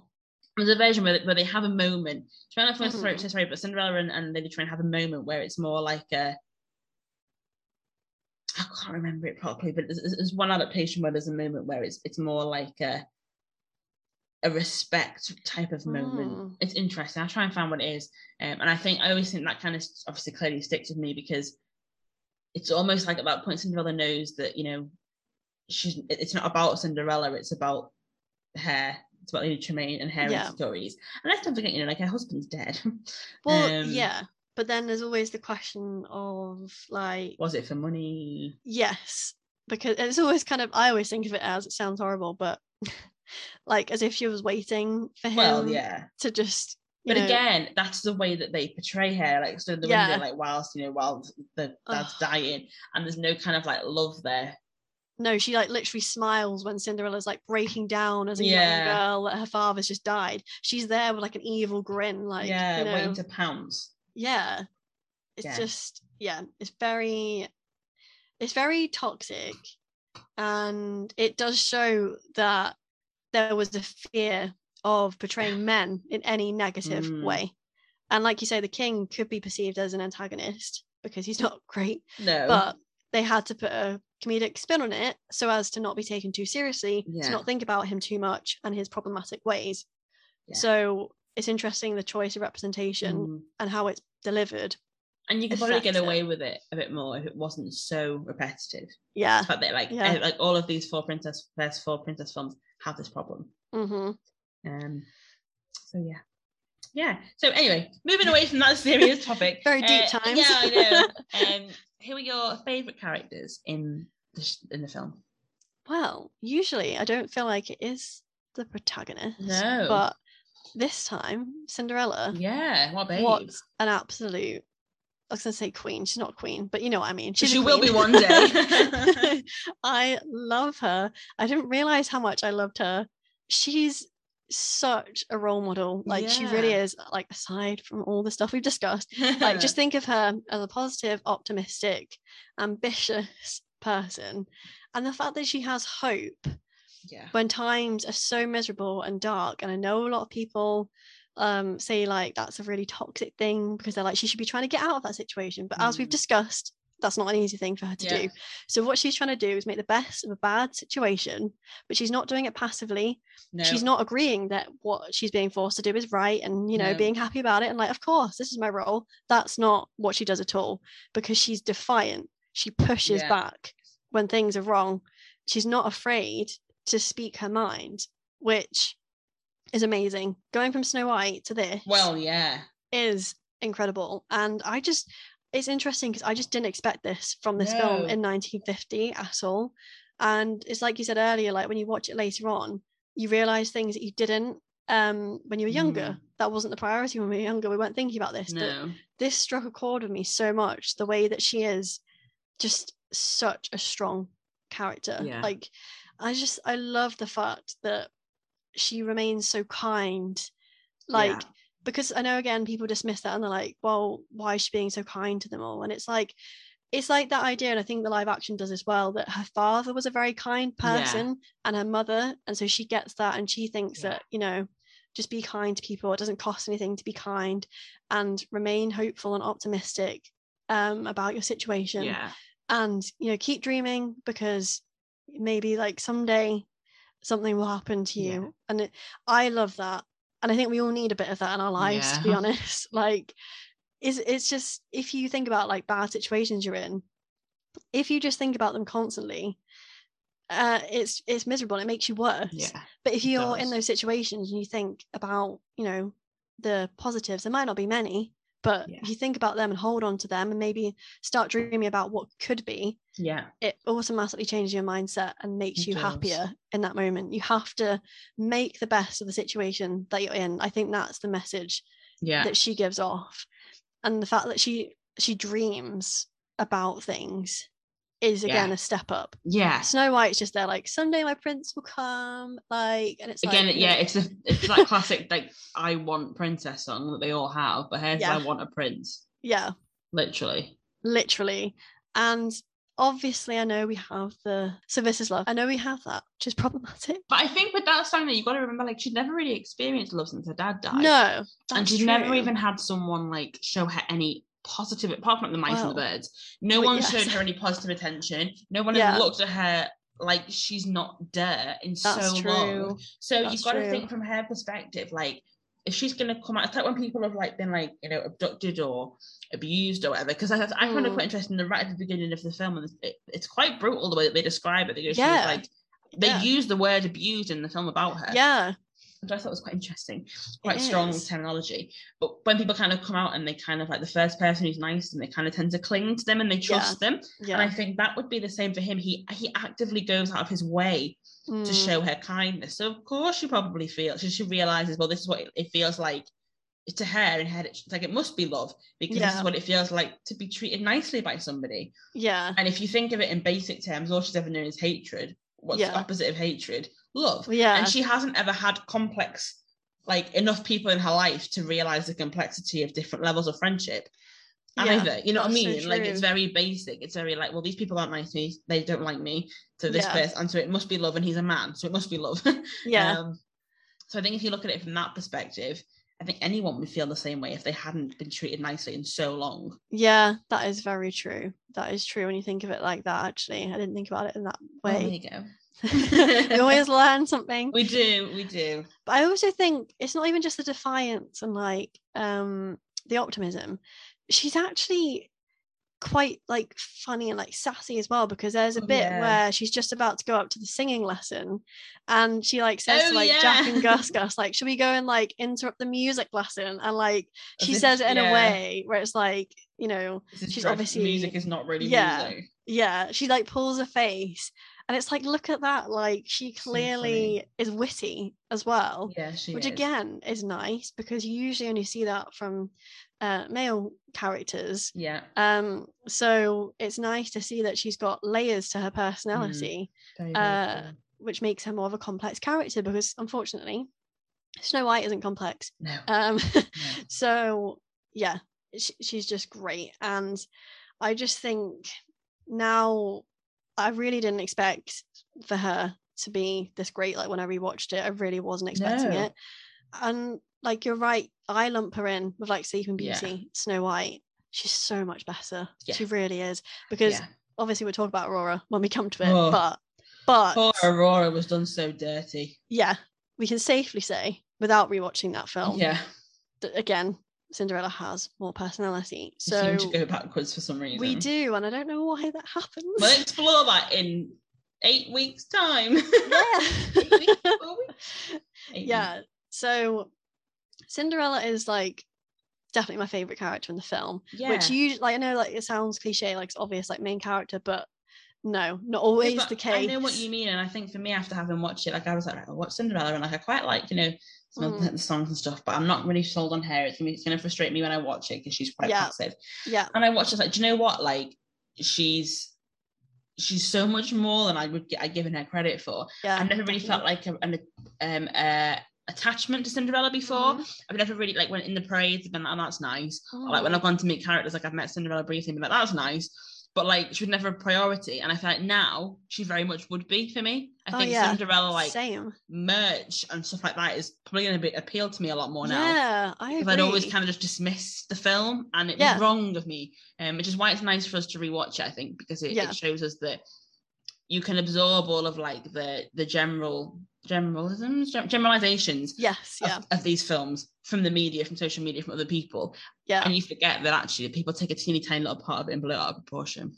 And I think like what people mistake when they think of her as passive is she's very calm in situations where, you know, a lot of people wouldn't be calm. Yeah. Like when she's mistreated, she's still very polite and kind. Yeah. And I think that's why people mistake her as, obviously she's not like, you know, not passive in some ways, but I think people think she's overly passive. But let's not forget, she's a victim of abuse. Well, so exactly. Like, when you look at it properly, like she's literally been held captive for years. The victim of abuse, you're not, you people become subdued. That's what happens. Yeah, exactly.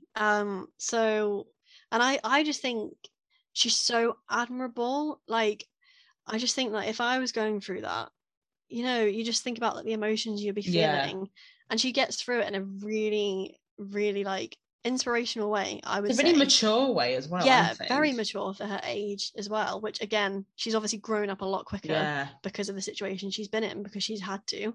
She hasn't had a choice. But one of the things I love most about her though is she's so grateful. For things like when she has the fairy godmother. Yeah, that's true. She's just so grateful to have a bit of time like away from her life. Yeah. And you know, a lot of people would have been like, only till midnight, like that's not enough. Like like what I still don't know why she couldn't do it past midnight. I know, what was the reason? We need to know that. Like someone that find that out. Let us know, because I don't understand. I feel like the stepsisters would have questioned the time. Do you know what I mean? Because they're more privileged. They would have been like, no, give us like as I want it forever. Exactly. But because she's just so pure in the sense that she's not entitled at all, is she? No, she's not entitled. And she could have be. Yeah, easily. Because, you know, after all, it was her dad that had the house. Like, you know, you're gonna have thoughts of, how did I end up in this position? Like, my dad owned this place, like that kind of thing. But yeah, I just think the gratitude she shows the fairy godmother is sad, obviously, in a lot of ways, because it's like, it's really sad, but like it's also admirable as well. I agree. So yeah, obviously she's my favorite character.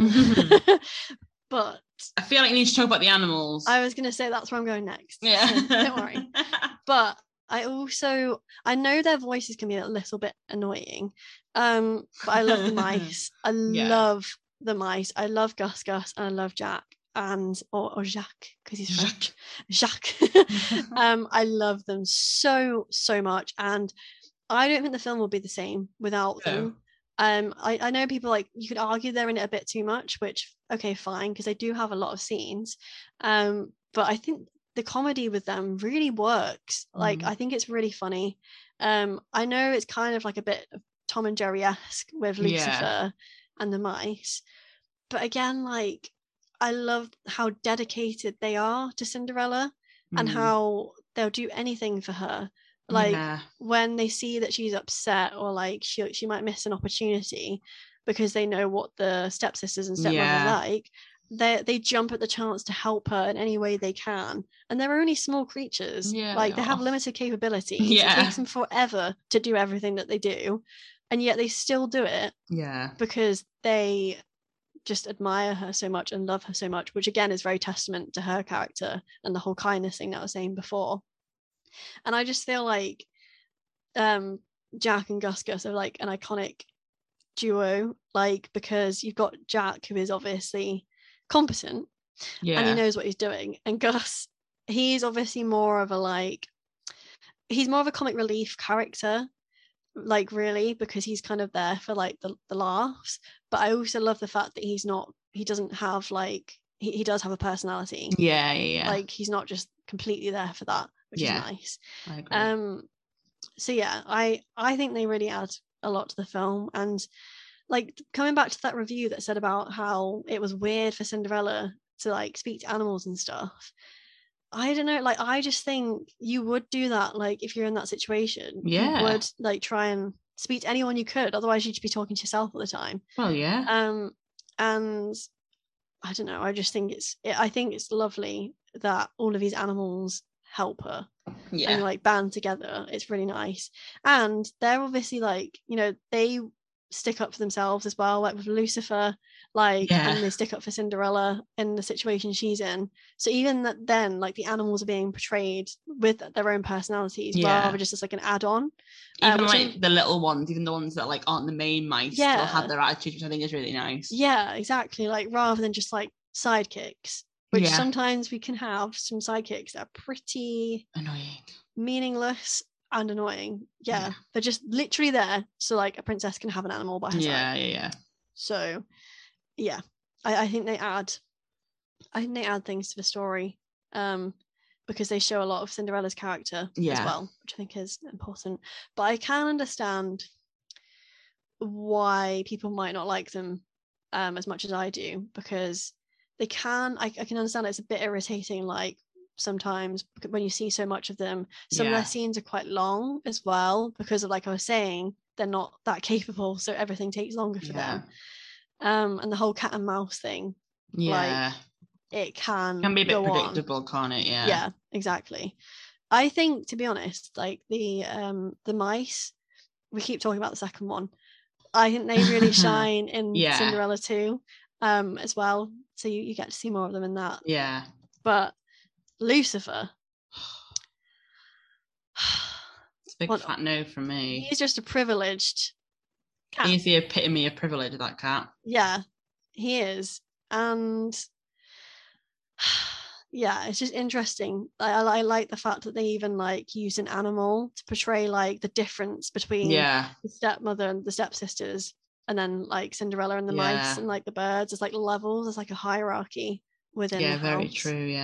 So and I also think another thing to mention is when Lucifer is like basically looking for Gus because he's like and like Cinderella's taking up the tea to the stepsisters and Gus is in the teacup, and obviously Anastasia finds Gus in the teacup and she screams and it's all a big like thing, a big scene. And Cinderella, rather than being scared of the consequence of what's going to happen now that Anastasia is like uncovered there was a mouse in her cup, she's more worried about Gus, like Gus, is he okay? Like she's like, Lucifer, true. Like where is he? Like her priorities are just they're nicer. Right, aren't they? Yeah. So I think, to me, like the animals and Cinderella come very hand in hand, because I think the animals help build a lot of the character and qualities of Cinderella, because they kind of they help to showcase it, don't they? Yeah, definitely. So they're like my favorite characters. I think I don't think it's difficult, isn't it? Because like the stepsisters, they are really shown to be just like minions of their mum. Like they don't really because they don't really get a lot of screen time, really. No. And they don't really say a lot. They just are horrible people. So and the king is very problematic, as we've already discussed. So I do like the his advisor. I like him. He has a bit of something to him that makes him a bit more. You can imagine him, because when he goes, none of these women have mother qualities, he's like, say it. I can just imagine him being like, that's not very PC. Exactly. He's that kind of person, because when he goes on and on about how he's like, you weren't expecting like him to just find someone, like so he seems a bit more realistic about things and like has a different attitude towards things than the king does. So I think he's a bit more likable for that reason. The Grand Duke, his name. There we go. He seems to have a bit more of a conscience than the king. He has a bit more about him. He's like, it's like Yeah. when they're trying to like put the slipper on the stepsisters, and he's just like, "Are you for real?" Yeah, he's like, "Come on, no. it doesn't fit." And I also love how he's so real. Like when he's in the garage and he's falling asleep, he's been going round and round.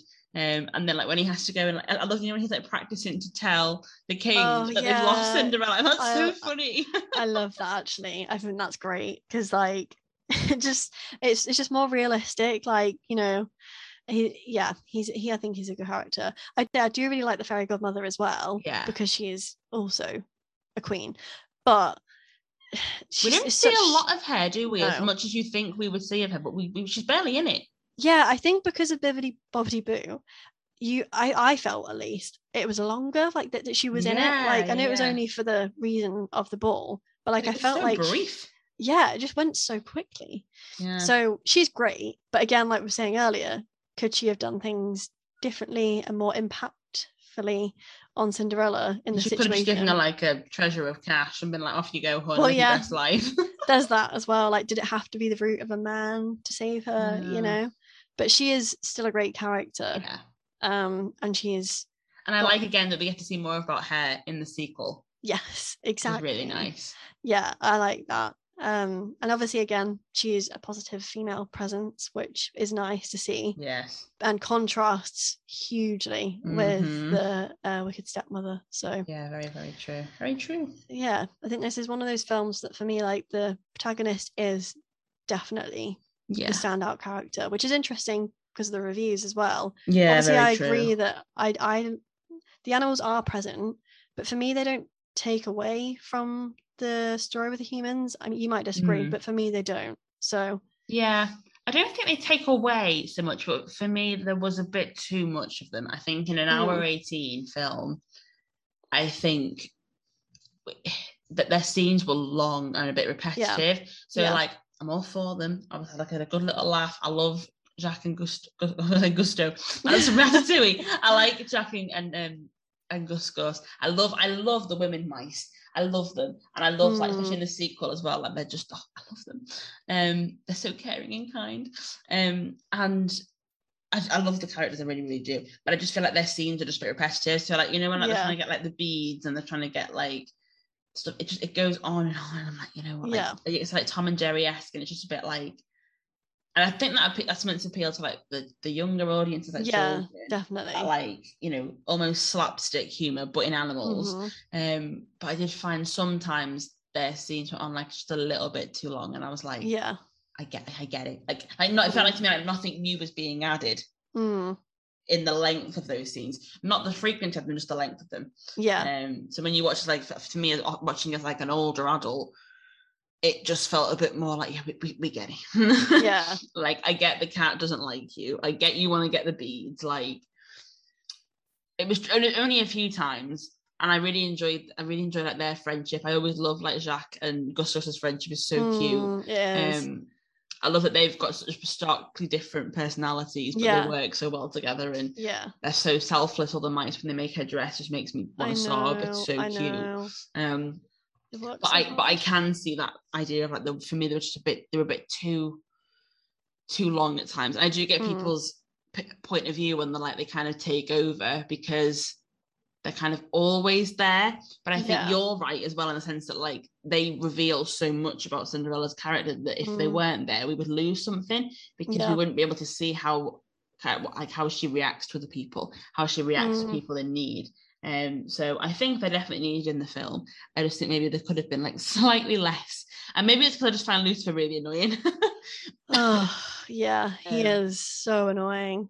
I think I just find Lucifer so annoying as a character that, like, for me, like, it's quite difficult because he's so repetitive. Like, it's like, we're going to just chase the mimes. So I think the problem is probably more Lucifer than it is the mice. I just find him quite a boring character. Sorry if you like cats, I'm sorry. I just think he's so, a bit like with the Lady Tremaine, very predictable.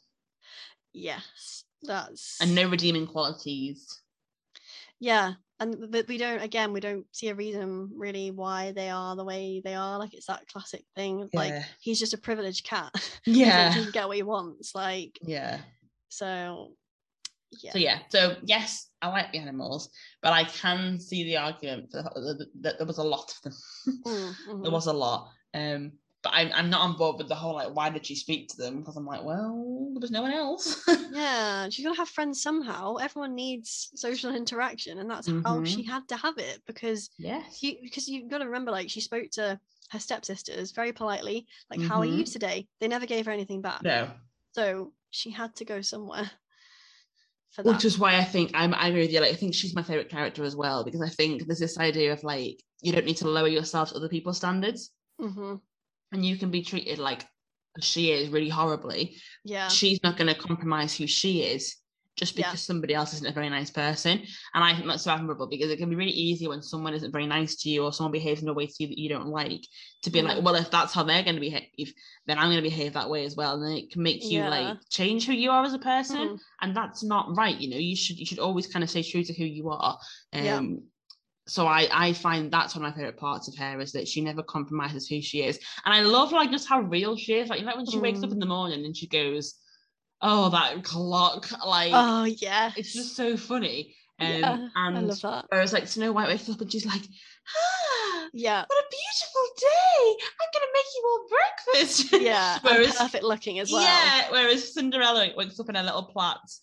And, like, so rolls back over and is like, I want to go back to bed. And I'm like, you know what, hon, I get this vibe. I love it. Yeah, it's great. Yeah. So yeah, I think, like, everything that you said, but then the fact that she's presented as, like, a very real, the fact that, like, she has like a different hairstyles throughout, like, based on what she's doing. Although my qualm with this, you know, when she balances the tray on her head and then balances them on her hands. If you've seen the sequel, she can't balance a book on her head.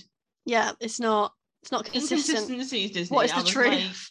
Like, I was watching it and I was like, why did it take her weeks to perfect? Because that's, like, a massive part of the plot. Like, it's huge. So, like, massive, about how she struggles to, like, walk straight and balance. And I'm like, well, you've been doing it for years, clearly. You seemed fine, like, you know, when you were serving breakfast. Like, that's more like a steak than a book. That's a problem. Yeah. But that made me laugh when I was watching it. That is funny. You magically forgot how to do that. Interesting. Yeah. But yeah, I love her. I just feel I feel like we need to give the prince a bit of a shout out, because I feel so sorry for him. Yeah, as a character. I do too. And I'm glad that he gets a bit more of a spotlight in number 2. But even then, he's sent away to war or a duty or something. Yeah. So I think it's a shame that, because he seems like a really nice guy. Well, yeah, he does seem like a nice guy. And to be fair, to give him some credit, he doesn't just take the first woman he sees. He could very easily have done that. And he also is very against his father's ideas. This is something he doesn't say. It's a shame he doesn't get to voice it himself. You know, like the way you see, like, Eric, like, voice his ideas. It's a shame we don't get that kind of scene, because we know through the king's conversation with the Duke that he's not willing to just get married. No. Like, he's not willing to just take the first woman he sees to get married, to have kids, to have grandchildren for his dad. He clearly has his own ideas of what he wants, which I like, because it's not conforming. You know, like, obviously it conforms to the fact that men have more choice. It conforms to that. But he's not conforming to what his dad wants for him, which is the normal, like, the society's norms. I agree. So we've got to give him credit. And I like the fact that he, like, seeks her out and like, obviously makes her feel, like, really special and stuff. And like, he's never rude. He's always very polite to her. In the brief moments that we see, I love that when he goes up the stairs, like, she's looking quite lost at the top of the stairs, and he comes up and is like, takes her hand and, like, takes her away privately. Like, he doesn't flaunt her in front of people. It's not like, look at this prize, the most beautiful woman in the room is dancing with me. Like, he takes her away to have, like, a private moment. And I think that it's a shame that we don't get to see more of his character, I think. Yeah, definitely. I think, like, you can just tell that he's not up for doing things the way his dad wants him to, the way he's expected to, which I like, because it gives him personality, which obviously we would actually prefer to see, but at least we get the vibe. You know, it's there somewhere. We get a vibe that he's a good guy, whereas Ferdinand could have been a serial killer for all we know. We get nothing. Well, he was just randomly roaming the forest. Well, he just waltzes in and sings out of nowhere, and it's like, well, yeah, because he was like, she was literally running away from him in the castle, and he didn't stop. Do you want to hear more about how problematic that scene was? Going back to episode 2. Yeah, honestly. Yeah, we talk a lot about that in that episode. Which is why it's so weird that it's just so different. Yeah. When you compare that with and then with Sleeping Beauty, I find it bizarre. I think it'll be an interesting conversation when we come to Sleeping Beauty later down the line. Yeah, definitely. Yeah. Because things picked up here. Like, they really picked up. Yeah. And yeah, like you said, we seem to go downhill. So interesting conversation to come in the probably quite distant future, sorry. Yes. But, there's quite a few films between this and now in the classics, but something to look forward to them to keep you entertained. Yeah. Yeah. But yeah. So yeah. Are there any of the characters you think deserve a note? I think we've talked about all of them, to be fair. I think we actually have managed to do quite a decent job of covering them all. Yeah. Because you're right, like Lady Tremaine, she's not complex enough for you to even feel a bit of sympathy for her. That's you know exactly how she's gonna like smirk and what she's gonna say, and it's just sad that she's such a predictable character, really. Yeah, it's a shame because in terms of a villain, she's a great villain because she's so evil and she is chilling to watch, definitely. But you're right, you know what her next move is going to be. You know, like when she trips up the guy with the slipper, you knew she was going to do something like that. It's not as surprising. And I think when you look, I think complex villains are just far more interesting when they've got like a chip on their shoulder and stuff. And we know that like she's only being mean to Cinderella because she knows that Cinderella should own all of this stuff and she doesn't. And it's more like a hat, like I one-upped you. Whereas we look at villains like Scar, an amazing villain, but because he feels so hard done to his entire life, he's got such a chip on his shoulder. We look at like Ursula again, feels like she's been mistreated and she feels like she's been hard done to. Maleficent feels that, I feel like, you know, obviously we get more infinite later down the line, it makes more sense, but even in the original film, the fact that everyone's invited except her, bit rude. It's a bit rude. It is. The entire kingdom and everyone around us. So it's like this bitterness. Same when then we look at like even like the more recent villains like Mother Gothel, and it's this like selfish obsession with beauty and youth that like consumes her. And it just makes them more. Like Hades again feels like a second best to Zeus and is really resentful of the way that Zeus has treated him.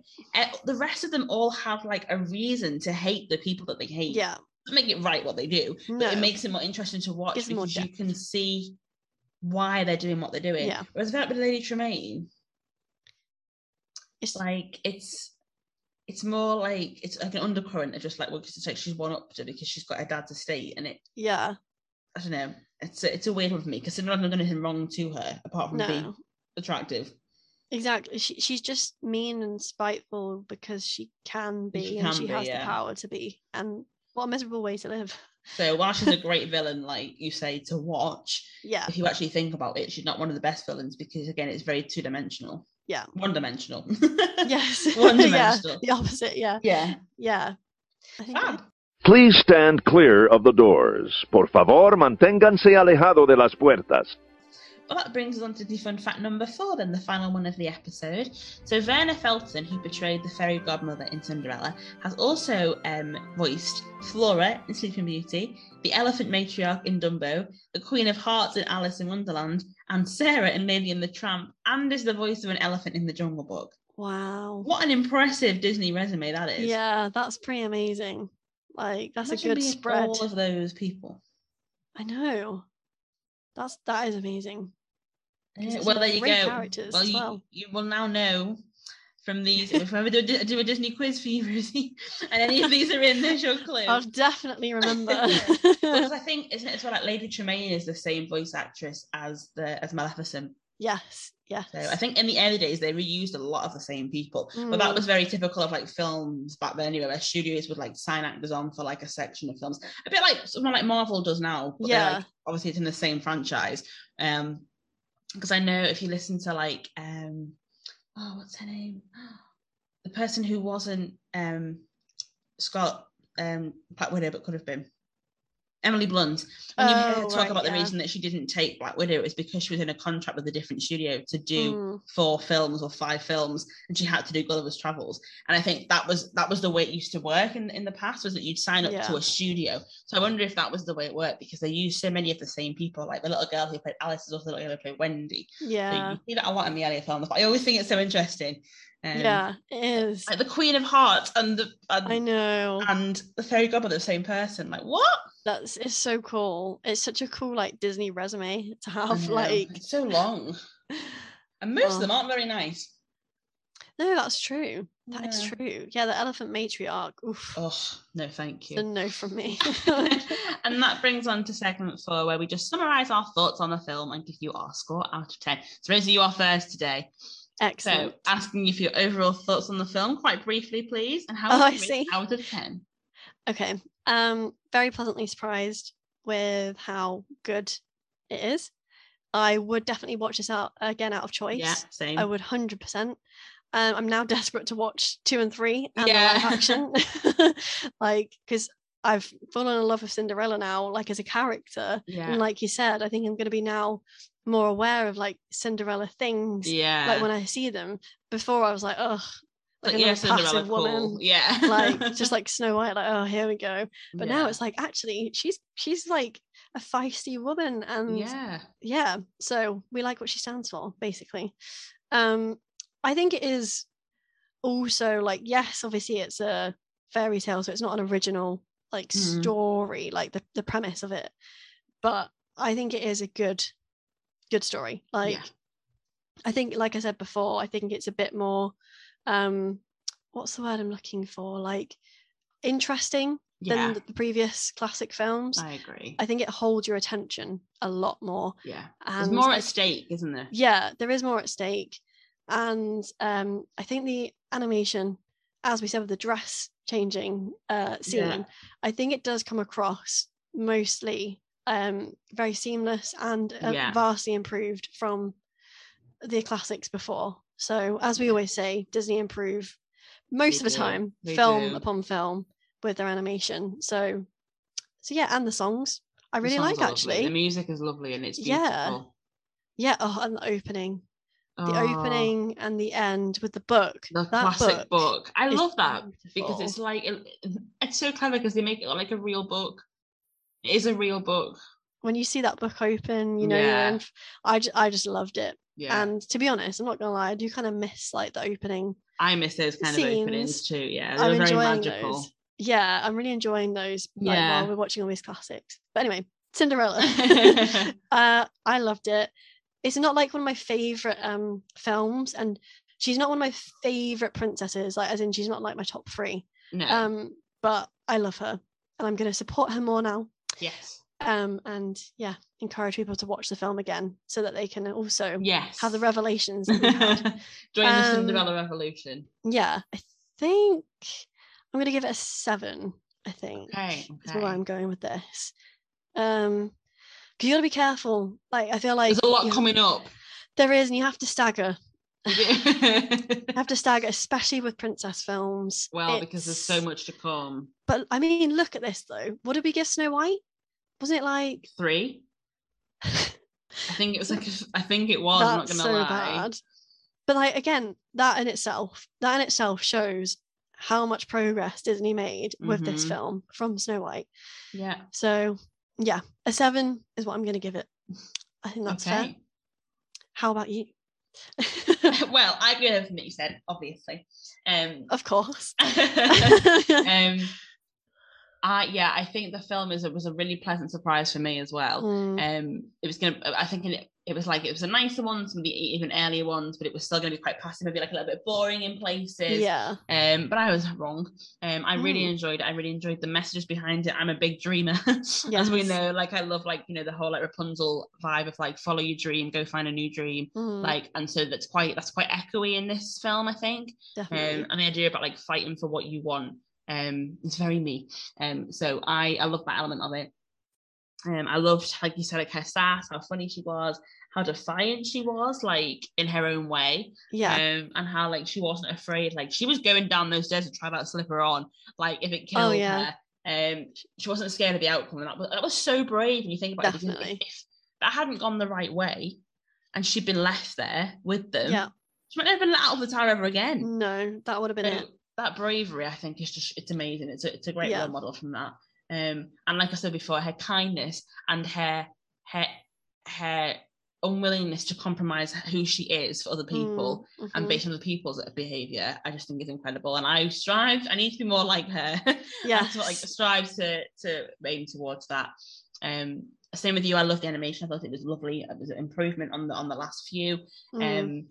I love the scene, like obviously where the pumpkin turns into the carriage, and then when we have like the horse turn into the man, like I just think that. They're beautiful, and all of the sparkle and the dress, and just even like her. I love her outfit when she's like in the pink dress and stuff like that, like the detail on that. And then I also, it's tiny things, but like when she wakes up and her hair's in plaits and she sits and unplaits her hair, I love that. Those little details that make her feel more like a real person, and the animation has so much more depth to it too in its action. So I think the film is fab.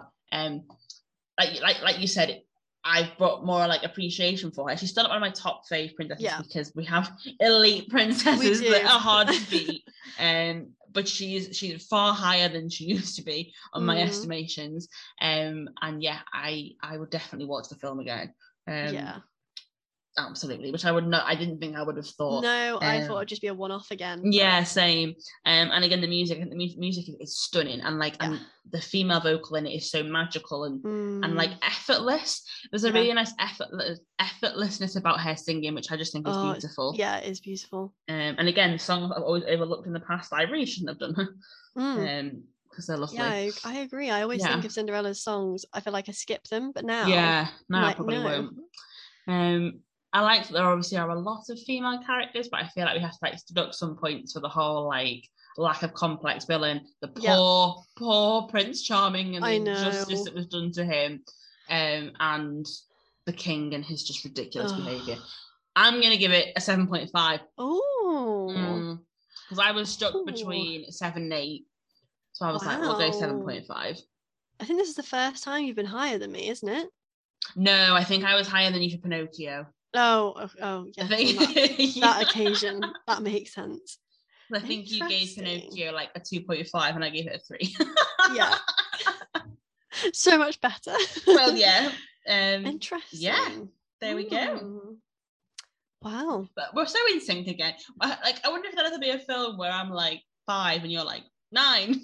Yeah, honestly, like if that happens, we're gonna have some issues, I think. Oh, I see. But imagine like if we revealed at some point that one of our favorites, like one of us didn't like them.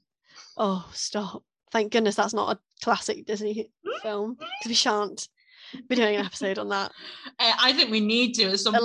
Like it's that bad. We need to have a conversation. We almost need to like watch it together and record us. Like that might be better, to be fair. Talking like our thoughts on it. That sort of vibe, you know? Yeah, here we go. Snow White, you gave 4. Someone gave 4.5 and someone gave 4.75. Which one was yours? I was the higher one. Yeah. Yeah. Pinocchio, 3 from you, 2.5 from me, and then Onward was an 8 from you, I think, and a 7.5 from me. So yeah. I'm a harsher critic. You are. I am. It's because I know that how many good ones are to come. Well, yeah, I'm saving anything above 7. You have to think about like the points and where you tip them off. And for me, I'm like the points that would come off is like the king, obviously. Yeah. The lack of positive male role model really is not good in the film. No. So there needs to be deductions for that. But I just think the message behind it for women at the time in particular is fab. Yeah. So, it definitely is. Yeah. So, and that's it. So thank you so much for listening. If you've enjoyed, you can subscribe on Apple Podcasts or whatever medium you listen on. We know most of you are actually on Pandora. So whatever podcast listening device you choose to use, follow, subscribe, basically however you can get a notification that we've uploaded new episodes, so that you can be the first to know, you can be the first to listen when we upload. If you are new, we tend to upload every 2 weeks, and typically on a Saturday, but sometimes a Sunday if we have a busy Saturday. But if you leave a review, we'd love to read them, as I mentioned before, and make sure if you do leave a review and we'd love you to leave an Instagram handle so we can come in to say thanks, because we like to say thank you. We want to share the kindness that Cinderella would share with you. And obviously we still have our small ad shops slots open, so if you're interested in advertising your small shop on our podcast, then head to our Instagram page and click on the link in our bio, and all the information will be in there. Yeah, and don't forget to follow along with our Instagram for all of our latest magical adventures. And they are adventures. They are, well, and there are more upcoming ones as well. There are. It's So so nice. We're seeing each other more regularly, I like even more know. regularly than before the pandemic, and it's just so Yeah. nice. And we're even seeing Beauty and the Beast together very soon. I wonder if we should do a podcast on that. We'll ask. Maybe, yes. We'll ask. But that will definitely be a magical adventure for sure. I'm so excited. Yeah, me too. So it also looks like the cast is going to be nice and like really diverse as well, which I'm just so excited about. And we're finally going to get to see Human again. I know. I can't. So I think we're going to be beside ourselves after that. So yes. But coming up next time, we will be discussing High School Musical 2. Bit of a change. Yeah. A little bit different. Yeah. But we're so excited for that we are very excited. You know we love High School Musical. I mean, we if love you've Disney listened Channel, don't we? to our High School Musical episode, then you'll know how we feel about those films. Yeah. And I have a lot to say about number 2, so you know, better like buckle in, because I think number 2 is one of the most like it's misunderstood. The film people misunderstood. It's I'm excited to watch it again. I will never say no to rewatching a High School Musical film. No, I agree. I feel like we need to tell them what episode has. So if you want to prepare for the next episode 21 is the one you want to listen to. So that was our first High School Musical episode. Excellent. So there you go. Yes, and actually on that, if you want a reference for all of our episodes and what they are, we have a handy guide on our Instagram now, so you can flick through and find the things you're interested in and what number episode they are to make things easier, hopefully. So you can filter. Because now we have so many episodes. Yeah, you know, it might get lost. So yeah. And then in the meantime, feel free to contact us on our email, asprinkleofdisneypodcast@gmail.com for any inquiries, anything really, like a chat, whatever. And from both of us, have a magical rest of your day.